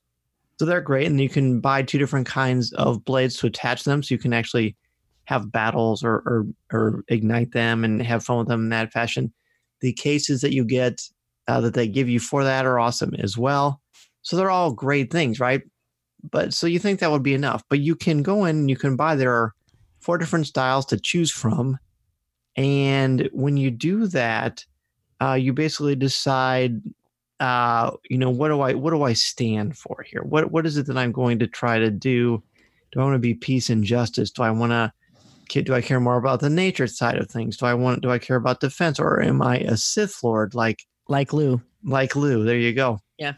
Which I know that we'll get into. So I decided, I went in there just to look at it. And the cool thing about this place is that it's nondescript. Like the door itself to go in to build your lightsaber, like if you didn't know where to look, you would know that it was there. So it does give you kind of that in-story feel of, of course, the First Order doesn't want you to build a lightsaber. They don't want any Jedi around because they want Kylo Ren to be able to do his thing and be the most dangerous presence there. So you go in, though, and you pick your lightsaber that you want to build, and you go inside and you become part of this incredible story. It's like a 25 minute experience. It's probably a little bit longer for the group I was in because I couldn't figure out how to screw the thing together. So they had to come over and help me, which is fine. I was just like, wow. And I won't ruin big key things, but when they're talking about the different kyber crystals, the whole room takes on this different color, and the music corresponds to the characters they're talking about. And there's this wonderful reveal of the fact that your lightsaber actually will ignite and it will work for you. It just reminds you, if you've ever seen episodes of Rebels or Clone Wars where people pick their own kyber crystals, and what goes into that, it's magical. And then when it's done and you realize your lightsaber is going to turn on, as you're not just constructing a hilt, but you've got the actual blade there itself. That part got me more choked up than anything, even seeing the Falcon. And I think it's just because I thought, okay, I know this isn't real, but if this was a possibility, this is exactly how it would feel. And I was just so overwhelmed. And I just thought, I've got to bring my son to this because I can't, when he sees it, I'm going to cry even worse when I see that. It is just the most magical thing. If there was only one thing I could do at Galaxy's Edge, for whatever reason, I had to pick, I would pick this in a heartbeat, and I wouldn't even feel the least bit like I missed out on anything else because it's just an incredible, true experience. The best way to describe it, the Bibbidi Bobbidi Boutique for little girls, or when you go into Pirates of the Caribbean, I know my son, when he was 4, he was Captain Jake, and he thought that was the coolest thing ever. They make it so great. This is like that for people who want to have a lightsaber, and it's even better than I'm describing it. Okay. Go ahead, ladies first. All right. Is the person that never owned a collapsible lightsaber and never was a collector in all of the Star Wars universe. When I heard that there was a $200 lightsaber, I kind of went, who needs a $200 lightsaber? And after we were done with the experience, I can't imagine not having a $200 lightsaber. It was the experience. You're paying for the experience in the show, and it is so amazing what you go through. But the selection process, and when you get up to the place, it's not marked. It doesn't say get your $200 lightsaber here. They will talk to you about their metal scrapping, and it is really a show from the moment that you walk up and you hand over your credit card for credits, which credits for them, not for you. But it was such a neat experience to select and choose and design your own lightsaber. And I am really thrilled that we did it. I was really happy that Lou put together the Sith one. I was thrilled as we left I mean, the moment that we all got our lightsabers and they were charged up and we realized that they were on, we all immediately went to battle with each other because it was that fun. And then it wasn't until I was walking out of the park later on that I realized, oh, how am I going to get these home? Which is a whole nother story. But I'm with you. If there was any experience of, the droids are great, and I'm sure sometime I will do that. But I'm really glad that I went through that show, that experience. Sorry, I'm going to show the experience where I got to personally design my own and be part of that, which was worth the 200 credits. Like the films themselves, oftentimes the Sith Lord is hiding in plain sight, Becky Mencken. You are going to make me address this. Red looks good on you. Let's be clear. Let's be clear. Saying. You guys were going to do, this is the honest story. You guys both wanted to do the Savi workshop experience. I was actually planning on sitting it out. And Becky's like, no, you've got to do it. You need to go and do this. And she force choked you. Hey! Wow. She's like, you have to do it. And I said, no, I wanted to wait just for, my own reasons. I thought about maybe doing it with my son for the first time. I said, no. She's like, Mangello. And then she gave me like the Jedi like mind trick. Jedi mind tricks don't work on me. But they worked on me because she's like, you've got to do it. And the reason why you wanted me to do it so bad was you went from being the person who didn't think she needed a $200 lightsaber to I need two $200 lightsabers. Mangello, building a light. I didn't want you to feel left out. No, I wanted you to be part of the experience. To bring home two lightsabers. So you and your words were shaking your finger. Your words were, I'm not standing on that line twice. You're building a lightsaber. Again, I would never say online. That's where you're getting online, in your story. Whatever. I would never say online. So we did it, and look, I'm incredibly grateful for being able to do it. But it was your lightsaber, so you were standing next to me, and I said, "You tell me, how you want it to be built and what color and look and that's part of, and again, I'm not going to spoil anything, but part of, and you're right, while the lightsaber itself is it has heft and weight to it. Again, it feels as though it came off the screen. You are paying for the process, the story, and the part of the reason why I would not necessarily share anything is it is a very personal experience for you. You pick one of 4 different hilt themes at the very beginning. There's peace and justice, power and control, elemental nature, and protection or defense. There are different materials for each of those themes that either came from scraps of Jedi temples or warriors from the dark side or things from the more natural elements. So you pick something that feels, again, it's in the feels, you pick something that feels right for you. Later on, you will pick the color kyber crystal, right? It's red, blue, green, and purple. You're going to pick the color that feels right for you. And the reveal is, the air came out of the room. There's this, oh man, like you're kidding me. Like, there is a climax to the experience when you get your saber and then, you ignite the saber in your hand. Like, it's crazy, man. Like, I see why you cried, man. I would have, if I could have, I would have gotten off my step stool and run over and given you a hug. I absolutely would have. It's $200. It's the best. And it's worth every cent. And yes, you get a carrying case and things like that. You can, beyond the confine of Savi's workshop, you can continue to customize your saber with stuff you can get at Doc Ondar's. Like, I know people are like, oh, I'm going over to get a different color kyber crystal because I want my saber to be yellow. I want to get, this other thing for it. I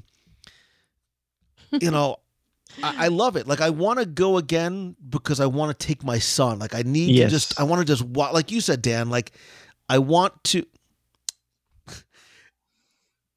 I do, like, I want to watch this through my son. Don't laugh at me. I do. I want to watch my son's eyes and expression and the smile that I know is going to come over his face. So. Yeah, when I showed it to my son, to my little boy Mason, he was so excited about it, and I just thought, oh, buddy, you have no idea how you're gonna feel when you do this, because it's gonna feel real to him. I mean, it felt real to me, and I'm a grown man who knows what reality is, and well, I guess in theory. And it's just, it's so funny. Like, we're all people who use our words,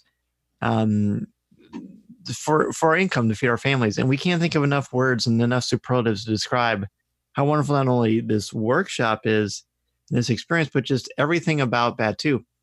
And I've been wondering, like, for the two of you being such, theme park and Disney veterans and aficionados, don't you feel like Disney has just suddenly taken themselves to another level with Galaxy's Edge? Oh, yeah. Without a doubt.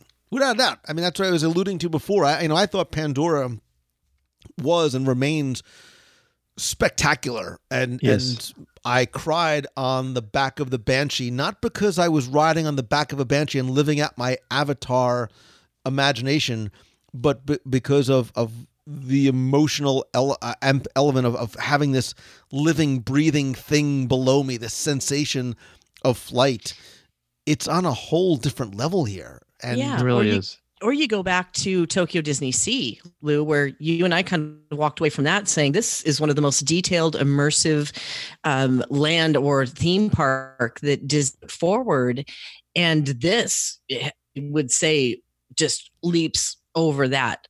Leaps and bounds. And in Cars Land, when we walked into Cars Land, and you felt like you walked into the movie, you absolutely did. When you have a little kid who looks up to mom and dad and says, I'm in the movie. It was really incredible, but this takes it to a whole new level. All right. So as we're starting to reach the end of our top 77 list, see what I did there? Sorry. Mm-hmm. What is next or last on your list, Miss Menken? Well, I'm going to do a really quick one, and then I'll do the real one.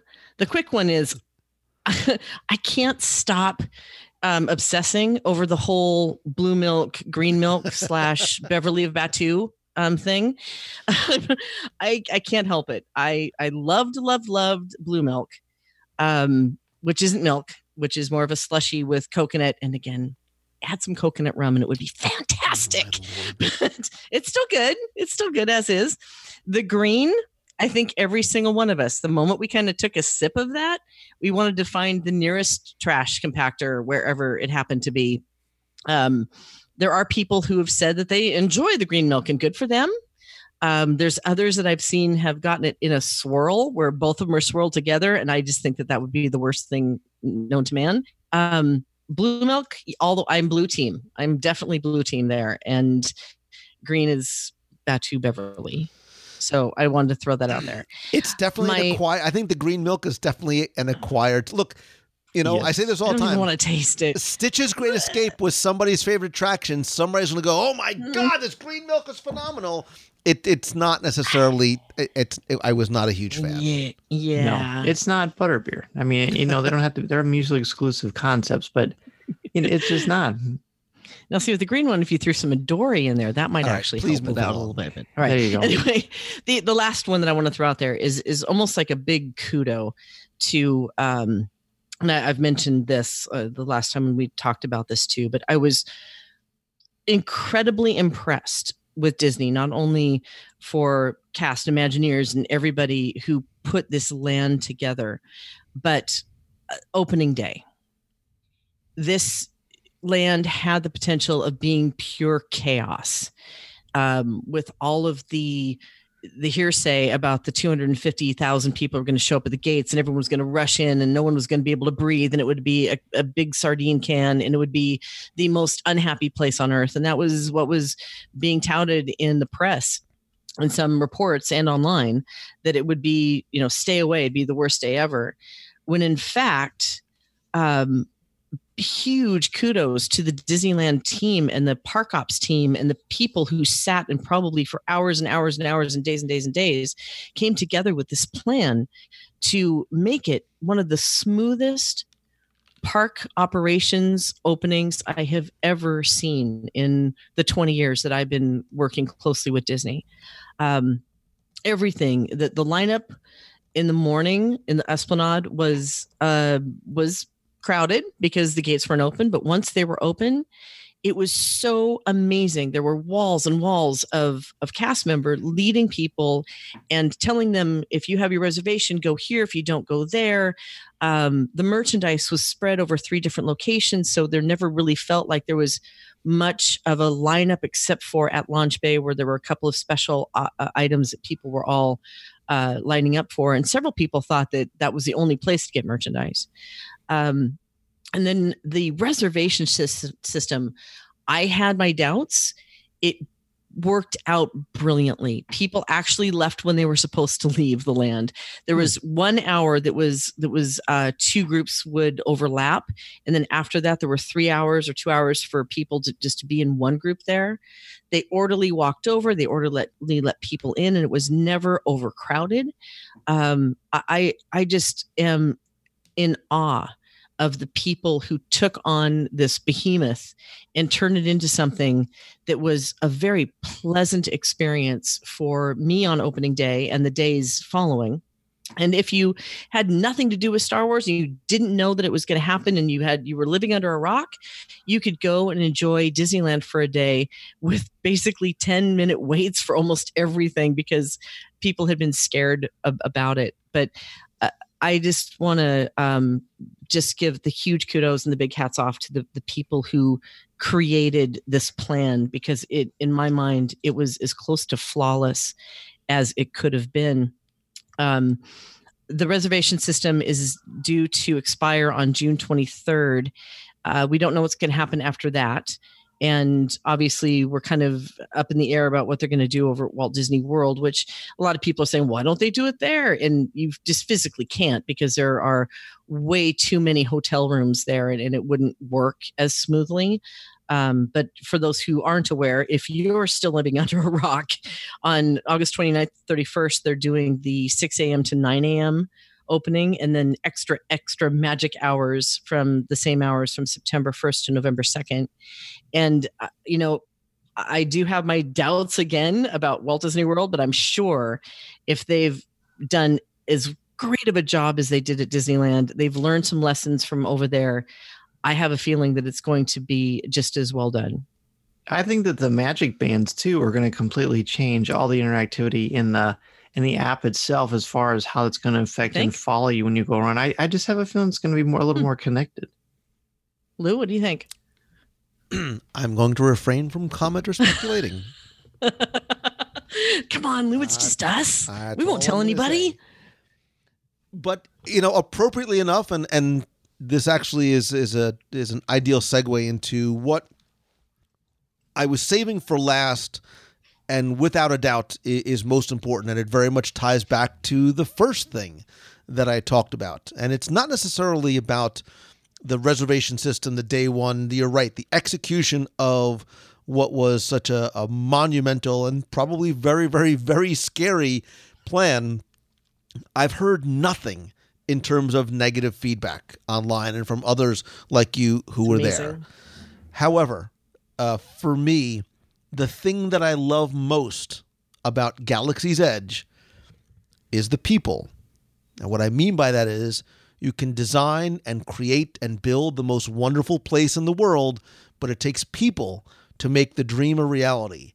And I have to take this opportunity and forum to thank and applaud and show my gratitude and respect for every single person on the Imagineering, custodial, reservation system, frontline cast members, backline cast members, engineering staff, construction, like the amount of people that came together to put this together. I mean, forget the engineering and the logistics and just the design of it all, but there are so many moving parts to make this happen, and the Imagineers and the storytellers and of which every single person in on stage and backstage helped to craft this story that we now have the ability to create and live out ourselves, deserves. And I want to be clear, like my appreciation is so high, because as I look at this land and I looked around and I was 9 years old again, and I thought of my dad, and I cried and I laughed and all those other things. It happened because of the people that Disney and Lucasfilm were able to pull together and execute on exactly as they said that they would. And in the way that Disney can only do, our expectations were so very high and were once again exceeded. And that is the hallmark of this place. And they did it in a way that we all talked about. You know, when I saw the Falcon, when Dan built his saber, when Becky downed her 7th drink, like the emotional responses that we had, the tears and the laughter and the joy. And I saw people like hugging each other, like it would not have happened without those people. And I want to make one very quick point about our list. And there were clearly many things that were overlapped, although I think our list was beyond 10. Note, not one of us talked about the Smuggler's Run attraction. Yeah. Nor did we talk about what show is this. Nobody, we literally did not talk about food. Once. You didn't talk about food. I didn't. How did that happen? Well, because I didn't get to sample everything, to be clear, first. Because we only for the preview. What we did sample, we loved, and it was very cool and very well themed. There is no chicken. There's everything is part of the story. But the ribs are great. The food was so good. I want to go back just to eat. Tip yip. I did have the tip yip. Bless you. Was it tip yip? Okay. But it was. But it is. I'm not sure what you buy your teeth. We were so and are so taken with the story and the storytelling when we said at the beginning that there's not a single attraction that is open. There are all of these little things are attractions, and there's so much. I mean, look, we've been talking for a long time. There's so much that we didn't get to cover. Right? So many of the details, like even the restrooms are like Instagram worthy. Like there is literally so much. That is really weird. They literally you're holding your phone in the restroom going, I got to take a picture of this. I apologize. The other people didn't seem to mind. No. And I mean, look, you know, we, in mentioning attractions, we're not mentioning attractions. You know, everyone that we talked to there, you know, I was able to interview some Imagineers and some principals. They talked about the land and all the things that we mentioned, and the being able to fly the Falcon and what you do affecting your story and your experience and the credits and how you walk out and everything about Smuggler's Run individually. But they all sort of said, without actually coming out and saying it, is this is great and we love this and we're really proud of this, but just wait until Rise of the Resistance opens. Yeah. Like time, and you don't normally hear Disney talk about things that are coming when the day that a land is opening. It makes me even more excited and anticipate what is to come in the fall. Like the baby, if it's really baby, you ain't seen nothing yet. I can't imagine what this attraction is going to be like. The trackless system sounds like it's going to be mind blowing. And yeah, they're all excited about what the baby they've just birthed, but looking forward and looking ahead, it's not taking anything away from what is currently there. It's going to be a huge enhancement to the rest of the experience. And I'm so looking forward to that. I don't think I did. Okay. Not to say, I don't think people will feel cheated either that Rise of the Resistance isn't open yet. I feel like there's so much to see and do and experience, and the Falcon, you know, Smuggler's Run is awesome too. There's just so much there that you're going to enjoy. And yes, you'll want to go back and see Rise of Resistance. I mean, we're all three of us are going to do it for sure. But there's just so much there, and it gives you much more space. I mean, when we first walked in for the opening night, Lou and I were like kind of walking around trying to see where would be a good place to sit and eat. And as we were walking, there were tons and tons of tables and places to sit. then we turn around, they were all taken right away because everyone was so excited and they had the same idea that we did. There's plenty of room. There's plenty of space. There's plenty of quiet areas for you to sit with your kids in the shade. You're going to feel like you're in a good, comfortable, safe place. And it's so massive and there's so much to see and do and experience. It's, like we keep saying, we're a broken record. It's just a feast for all of your senses and you're going to just love it. However, I did enjoy where Lou finally did choose for us to sit and eat.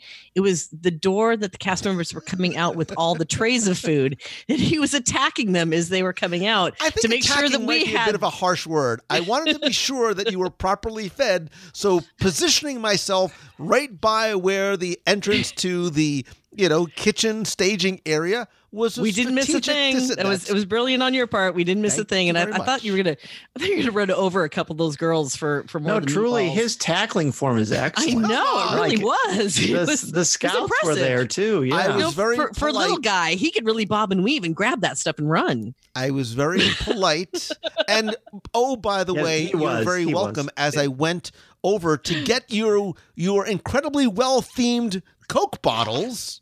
Yes, that you threw out in the incredible that you did not throw out in the incredibly well themed trash cans. Through the very because you bring them home. Yes, and you just did. As one other quick aside, unlike most other lands that are in existence or even being built, did you notice how wide the pathways were? Mm-hmm. They're even huge. when they were crowded, they were not crowded because they were so wide. And again, look, if you haven't been yet.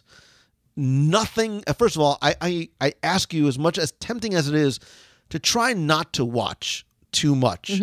You need to see it with your own eyes. Look, and something else we didn't talk about. You can watch a video of Hondo Onaka in the queue for Smuggler's Run.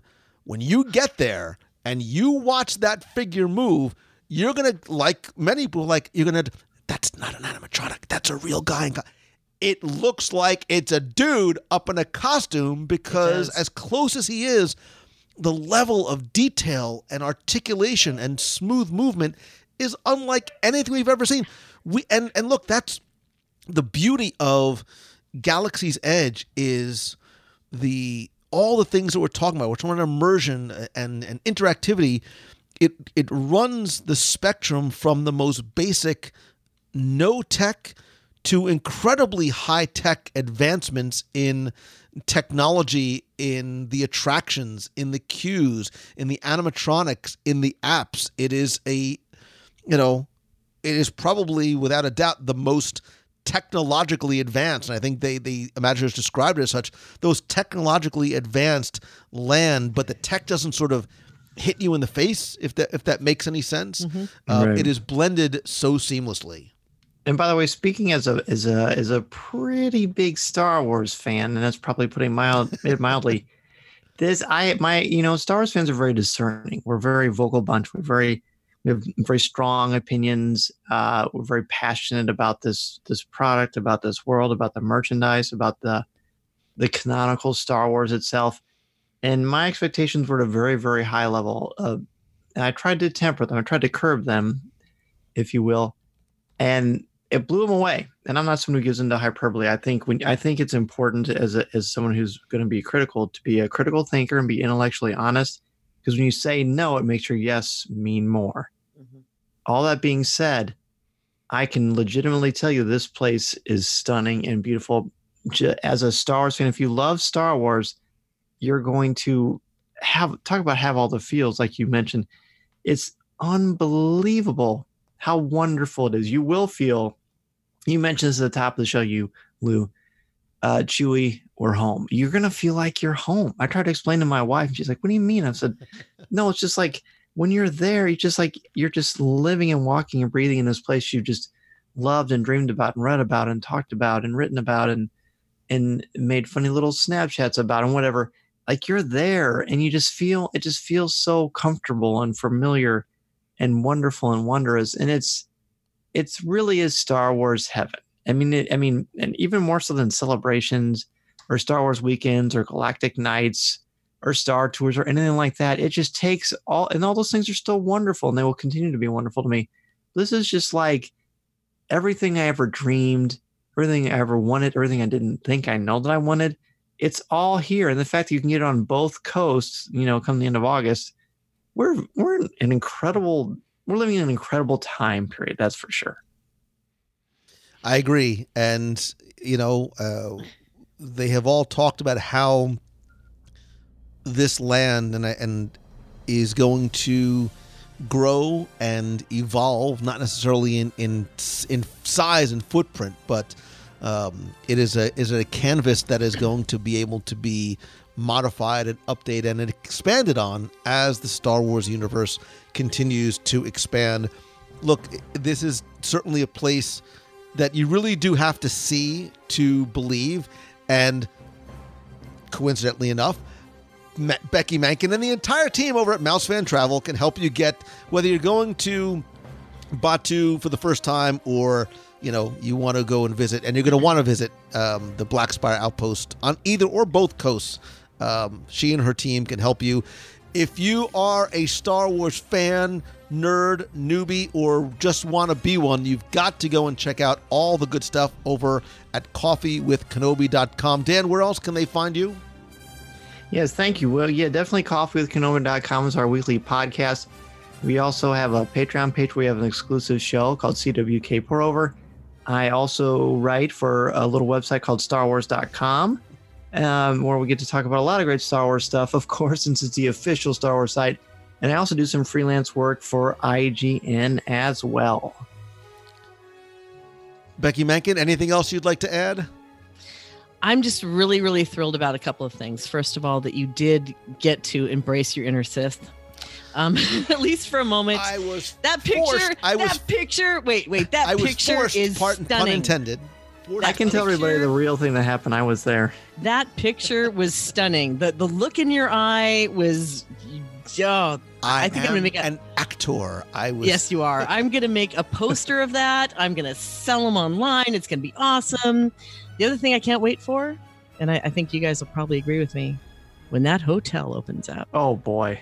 Oh boy. That's gonna be it's gonna raise the bar even more. I will tell you, after seeing the land and after seeing all the engagement and all the stuff, that the immersiveness and the crazy pull that you have into the story, imagine what that's gonna do. I can't wait for that. So yeah, till the Spire's there, Lou. We got a little bit of planning. Yeah, and listen, if you have been to Galaxy's Edge, I would love to hear from you, who's been sitting around the Dejaric table with us.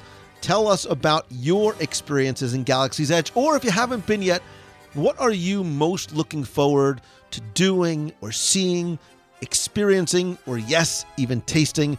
The best way to do that is to go to the WDW Radio Box People group on Facebook. You can just go to wdwradio.com/community, share it there. Better yet, if you've been there or if you are there, you can call the voicemail at 407-900-9391. Share your Star Wars story, your memories as a kid or an adult, what you're looking forward to doing, or if you're in the land, let us know what you think, and more importantly, what you feel as well. Becky and Dan, thank you guys so very much.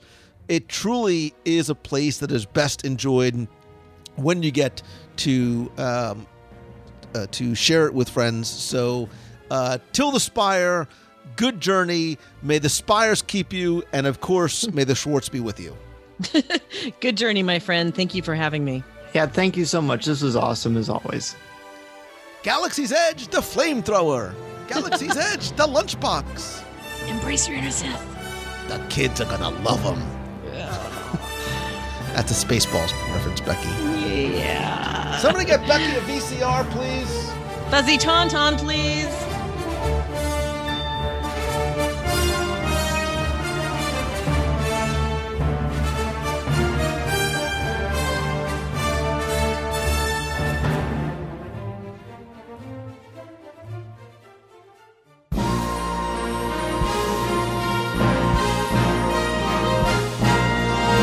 It's time for our Walt Disney World Trivia Question of the Week, where I invite you to test your knowledge of Walt Disney World's history or see how well you pay attention to the details, sometimes in what you see, hear, or yes, even taste.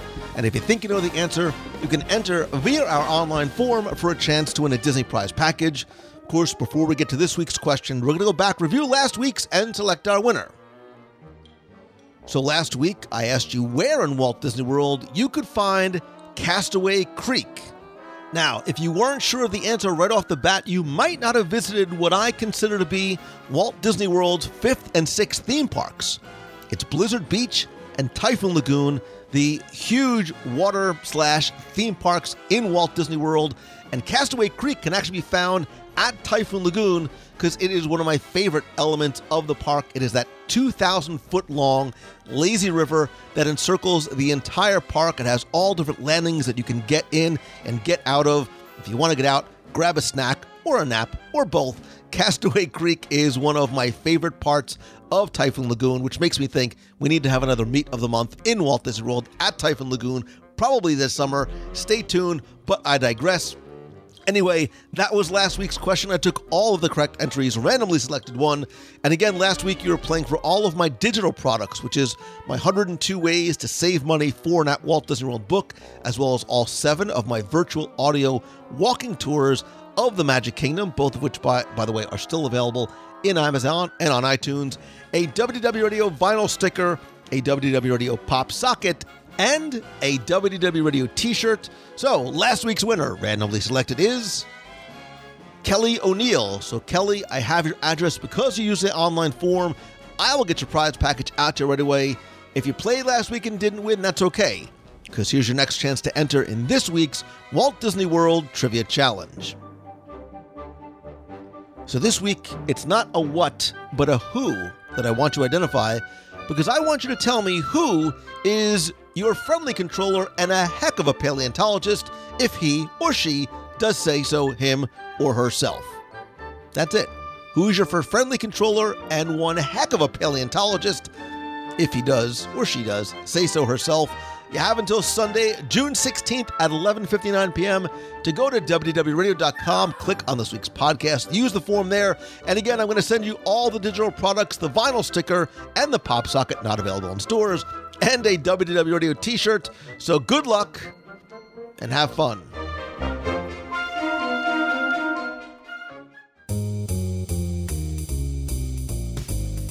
That's going to do it for this week's show. Thank you so very much for taking the time out of your busy day and busy week to tune in. I appreciate you listening to the show, but also want you to be part of the conversation and, more importantly, the community by joining our Box People group over on Facebook. You can find out more, introduce yourself, and talk about this week's show or anything in the Disney, Marvel, and Star Wars universe by visiting wdwradio.com/community. Speaking of community, I also want to thank some of the members of the WDW Radio Nation family and just tell you how much I appreciate you and your love and your support and your friendship and your help for the show. And I also love being able to give back to you and thank you each and every month. I want to thank some of the new members who joined, the hundreds of you who are part of the WDW Radio Nation family, including some new and longtime members like Kevin Helsinki, Jamie Tursick, Josh Schmitz, Katie Hayes, Corinne Terwilliger, and Mindy Grolick. I appreciate you so very much. And if you want to find out how you can not only help the show, and believe me, it goes a long way towards being able to create and produce and share content with you, but you also get exclusive rewards every month, including brand new scavenger hunts, access to our private Facebook group, custom Magic Band covers, logo gear, t-shirts, backpacks, and monthly surprise care packages from Walt Disney World. You also have access to exclusive live video group calls and early access to special events. To find out more, you can visit wdwradio.com/support. Also, don't forget that a portion of your contribution does go to our Dream Team project to directly benefit the Make-A-Wish Foundation of America. Again, it's completely optional, but a great way for you to help the show and show your support. Find out more by visiting wdwradio.com/support. And speaking of connecting with you, I don't want you to just be a passive listener to the show. I'd love for you to be involved in the Box People community. Plus, you can also connect and talk with me directly on social. I am at Lou Mongello on Twitter, Instagram, Pinterest, and Facebook. Please be sure and like the WDW Radio page on Facebook at facebook.com/you guessed it, WDW Radio. And I'd love to hear from you. So if you have a question you want to answer on the show, you can email me lou@wdwradio.com, or call the voicemail, be heard on the air, 407-900-9391. It's 407-900-WDW1. Whether you are commenting on this week's show, have a question you want me to answer, or just a hello from the parks, it's a great way for you to be on the air as well. And of course, as much as I love connecting with you online, nothing beats a handshake and a hug. It's why I continue for now 11 years to do Meet of the Month in Walt Disney World. Our next Meet of the Month is going to be Saturday, June 23rd at 11:30 a.m. We're going to be at Katsura Grill, one of, if probably still, my favorite counter service location anywhere in Walt Disney World. Katsura Grill is at the Japan Pavilion in World Showcase. We'll be at the lower level seating area, 11:30 a.m., Saturday, June 23rd. Don't rush it, Lou. Saturday, June 23rd. To find out more, to RSVP, whether you come alone, bring the entire family, it's completely free, 1,001% kid-friendly. Go to our events page at wdwradio.com/events. Just let me know that you're coming, and there you'll find out about other upcoming events, including our trip to Japan, our cruise out of New Orleans in February, meetups at D23 Expo, and I almost spilled the beans on something I haven't announced yet. That's where you're going to find out first. Again, wdwradio.com/events. There you'll also find out about other events and meetups that I do on the road as I travel to speak. And speaking of speaking, if I can come to speak to your event, your conference, your school, or your business, visit LouMangello.com. There you'll find a list of different topics that I can talk about and craft specifically to you and your business. You can also find out ways that I can help you turn what you love into what you do, whether it's one-on-one coaching, small group mentoring via our weekly mastermind group. We have a group going on now, Tuesday nights with just 2 spots left, or my Momentum Weekend Workshop in Walt Disney World, September 28th and 29th, with an optional mastermind day on Monday. I have extended the super early bird pricing now. You can save literally hundreds off your ticket. Again, to find out more about any of these things, just go and visit LouMangello.com. Thanks as always to Becky Menken. Again, she is my official and recommended travel provider. It's who I love and who I recommend because it's who I use. More importantly, it's who I trust. Learn more and get your free no obligation quote at mousefantravel.com, and then go to celebrationspress.com to subscribe and order back issues to Celebrations magazine. And as always, my friend, and you, I promise you, are my friend, whether we have met yet or not. All I ask is that if you like the show, to please help spread the word, let others know about it, tweet out that you're listening, share a link to this or your favorite episode over on Facebook or in your favorite Facebook page or group. And if you can, take just not even 30 seconds to rate and review the show over on iTunes. It's incredibly helpful. I want to thank some recent reviewers like Ambulance211, who says, I'm moving to Disney. And Lou's episode on moving to Disney was the catalyst that made my final decision. We're moving to Disney in October. Thank you, Lou and friends, for the push we needed to make the jump. That's from Sean. Sean, congratulations. Thank you. I cannot wait till we are neighbors and get to meet and hopefully eat with each other in the parks. Stern Sam says, amazing. It's the podcast for every Disney fan. There are so many times during the show they get all the chest feels and goosebumps because of how they bring the magic through their discussions. Keep shining bright and spreading the positivity. Thank you, Sam. That wasn't very stern at all. I got nervous for a second. Pay Marie 18 says, love, love, love in all capital letters. It gives me inspiration not only to return to the Disney parks, but to believe in myself and achieve the impossible. Best podcast ever. And that's from Peyton Albrecht. Peyton, thank you. I cannot tell you how much I appreciate that. And it gives me all the feels to have a little bit of a positive impact on you. And C Holster 8 or Cholster 8 says, Disneylicious. This is hands down my favorite. I love that word, Disneylicious. That's hands down my favorite, not just Disney favorite, but favorite podcast out there. Your knowledge and presentation of Disney allows me to feel that I can enjoy it wherever I am in the world. Living in Japan, oh, how cool, we just bonded, can be hard away from friends and family, but you truly are a friend I can turn to whenever I need. Keep the awesomeness coming and hope to meet and share a snack, popcorn, and or meal, Boathouse, he says, with you one day.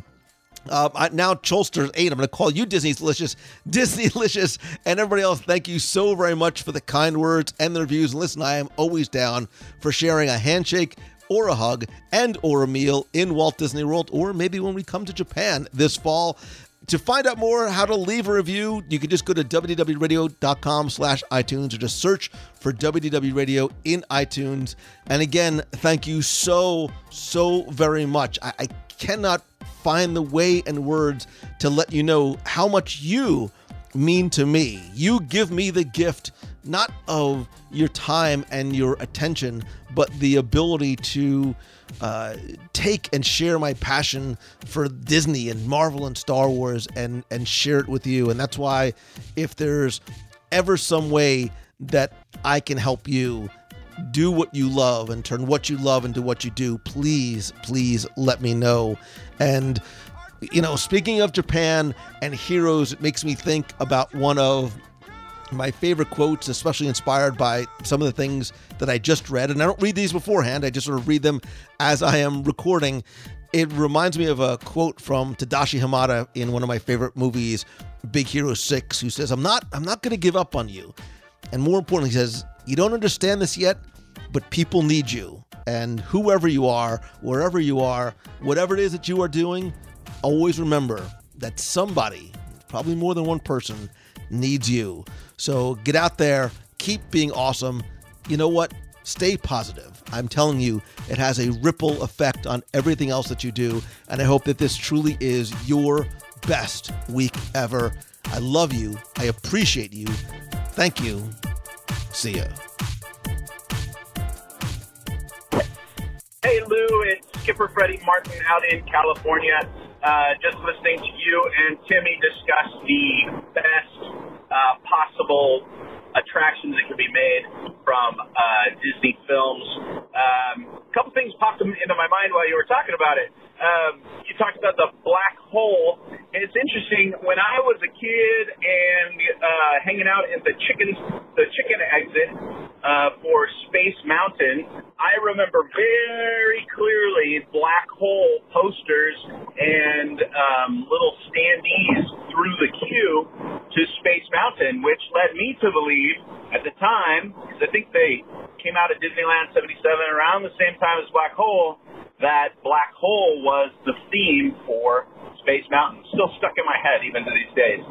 Also, I've heard people in the park while we're going around the park saying, hey, what attractions could we do that would be, based off of a film? And I've heard people say, well, what about Fantasia? Fantasia would make a great film, and it cracks me up because Disneyland, at least, is full of attractions. We now have Mickey's PhilharMagic, which naturally, fits as a Fantasia type attraction, but also Fantasmic, right? That's essentially the Sorcerer's Apprentice.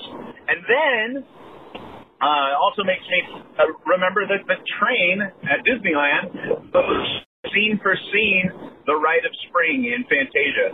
Okay, here's the one that I would love to see, or actually drew all the pictures for this a long time ago.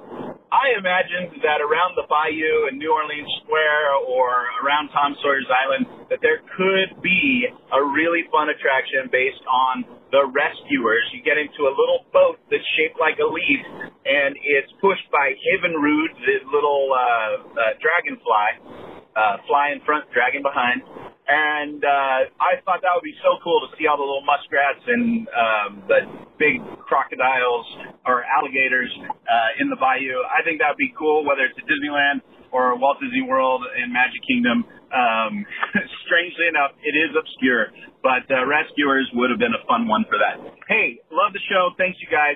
Really appreciate the way you make my commute fun. Ciao. Hey Lou, it's Christine Morrison from Flowertown, PA. I am up bright and early this morning, but because of so many car rides that I have to take, I have been listening to your podcast a lot, and I finally, this morning, made it to the Julie Andrews interview. So, I'm super excited. I've listened to a little bit of it, but I'm going to go back now and listen to the rest of it. I know it was a highlight in your career, and I'm super excited to listen to it so far. It sounds pretty awesome, but I will keep you posted. I'll check in with you after I'm done listening to it, which will probably be in an hour. So I hope everybody's having a great Friday. TGIF, make somebody smile today. I'll talk to you all soon. Take care. Bye. Hi, this is the Fulton family, and we're longtime listeners of WDW Radio, and we are calling from the Riverbell Terrace at Disneyland, celebrating our son's 16th birthday. We came down to California for a vacation, not planning to come to Disneyland, but lo and behold, Disneyland Hotel had a room available and reservations for Galaxy's Edge. So we're here celebrating Anders' 16th birthday and enjoying the emptiness of the parks, and really excited to go to our 5 o'clock reservation in Batu. Happy birthday, Anders. My son. Hey Lou, this is Justin from Woodridge, Illinois. I just wanted to say great episode with the top 10 Disney movies that should be made into attractions.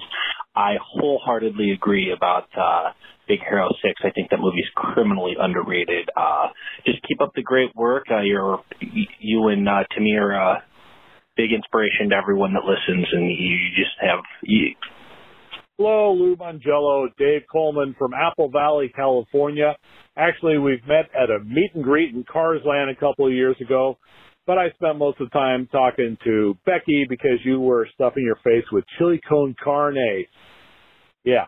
Anyway, long-time caller, first-time listener, and listened to the show where you and Timmy were discussing movies that would make great attractions. And that Timmy, boy, he is a wealth of Disney knowledge. So I've got a couple to piggyback on his list that maybe he can work with. So if you'll pass them along, that would be great. First of all, there's a Pixar movie. It's an aquatic themed one. And, you know, quite frankly, Disney doesn't have a lot of under the sea options. And I think this would be a great part of their world. It would make their collection complete, if you will. Anyway, it's about a little fish, and he's lost, and he's found. I think his name is Chico.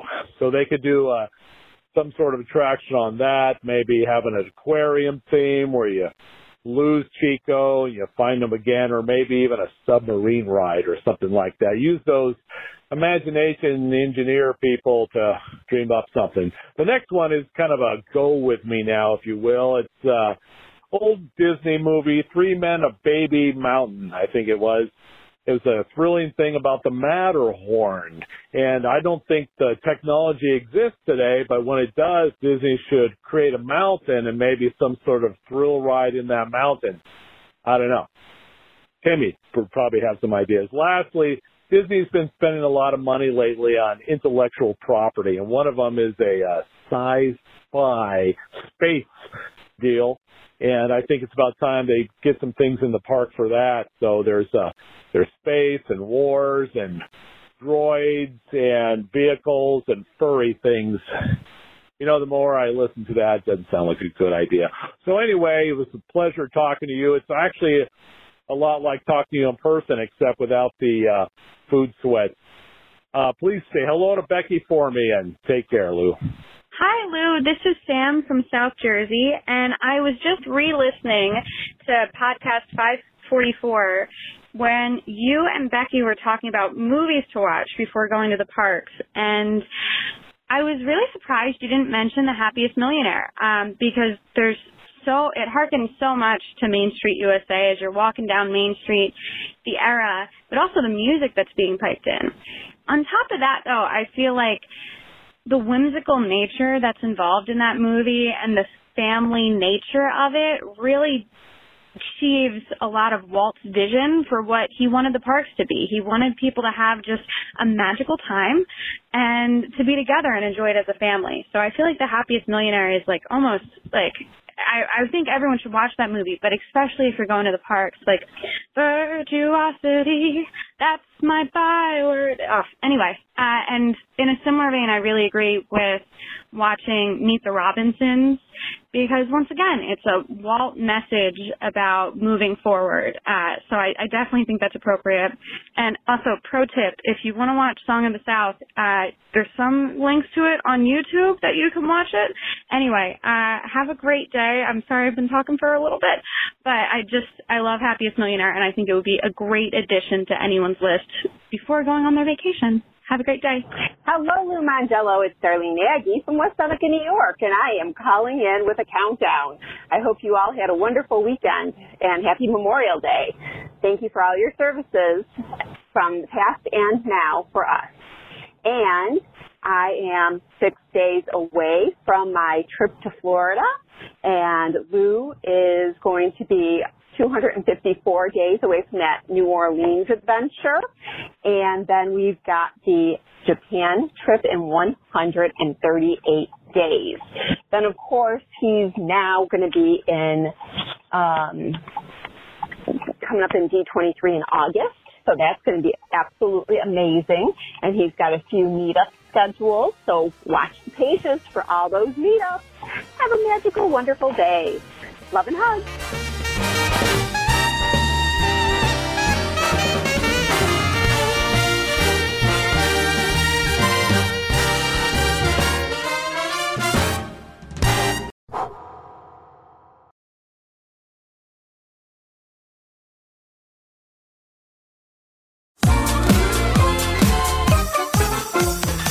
Thank you. We're the Cantina Band. If you have any requests, shout them out. Play that same song. All right, same song. Here we go. Here we go.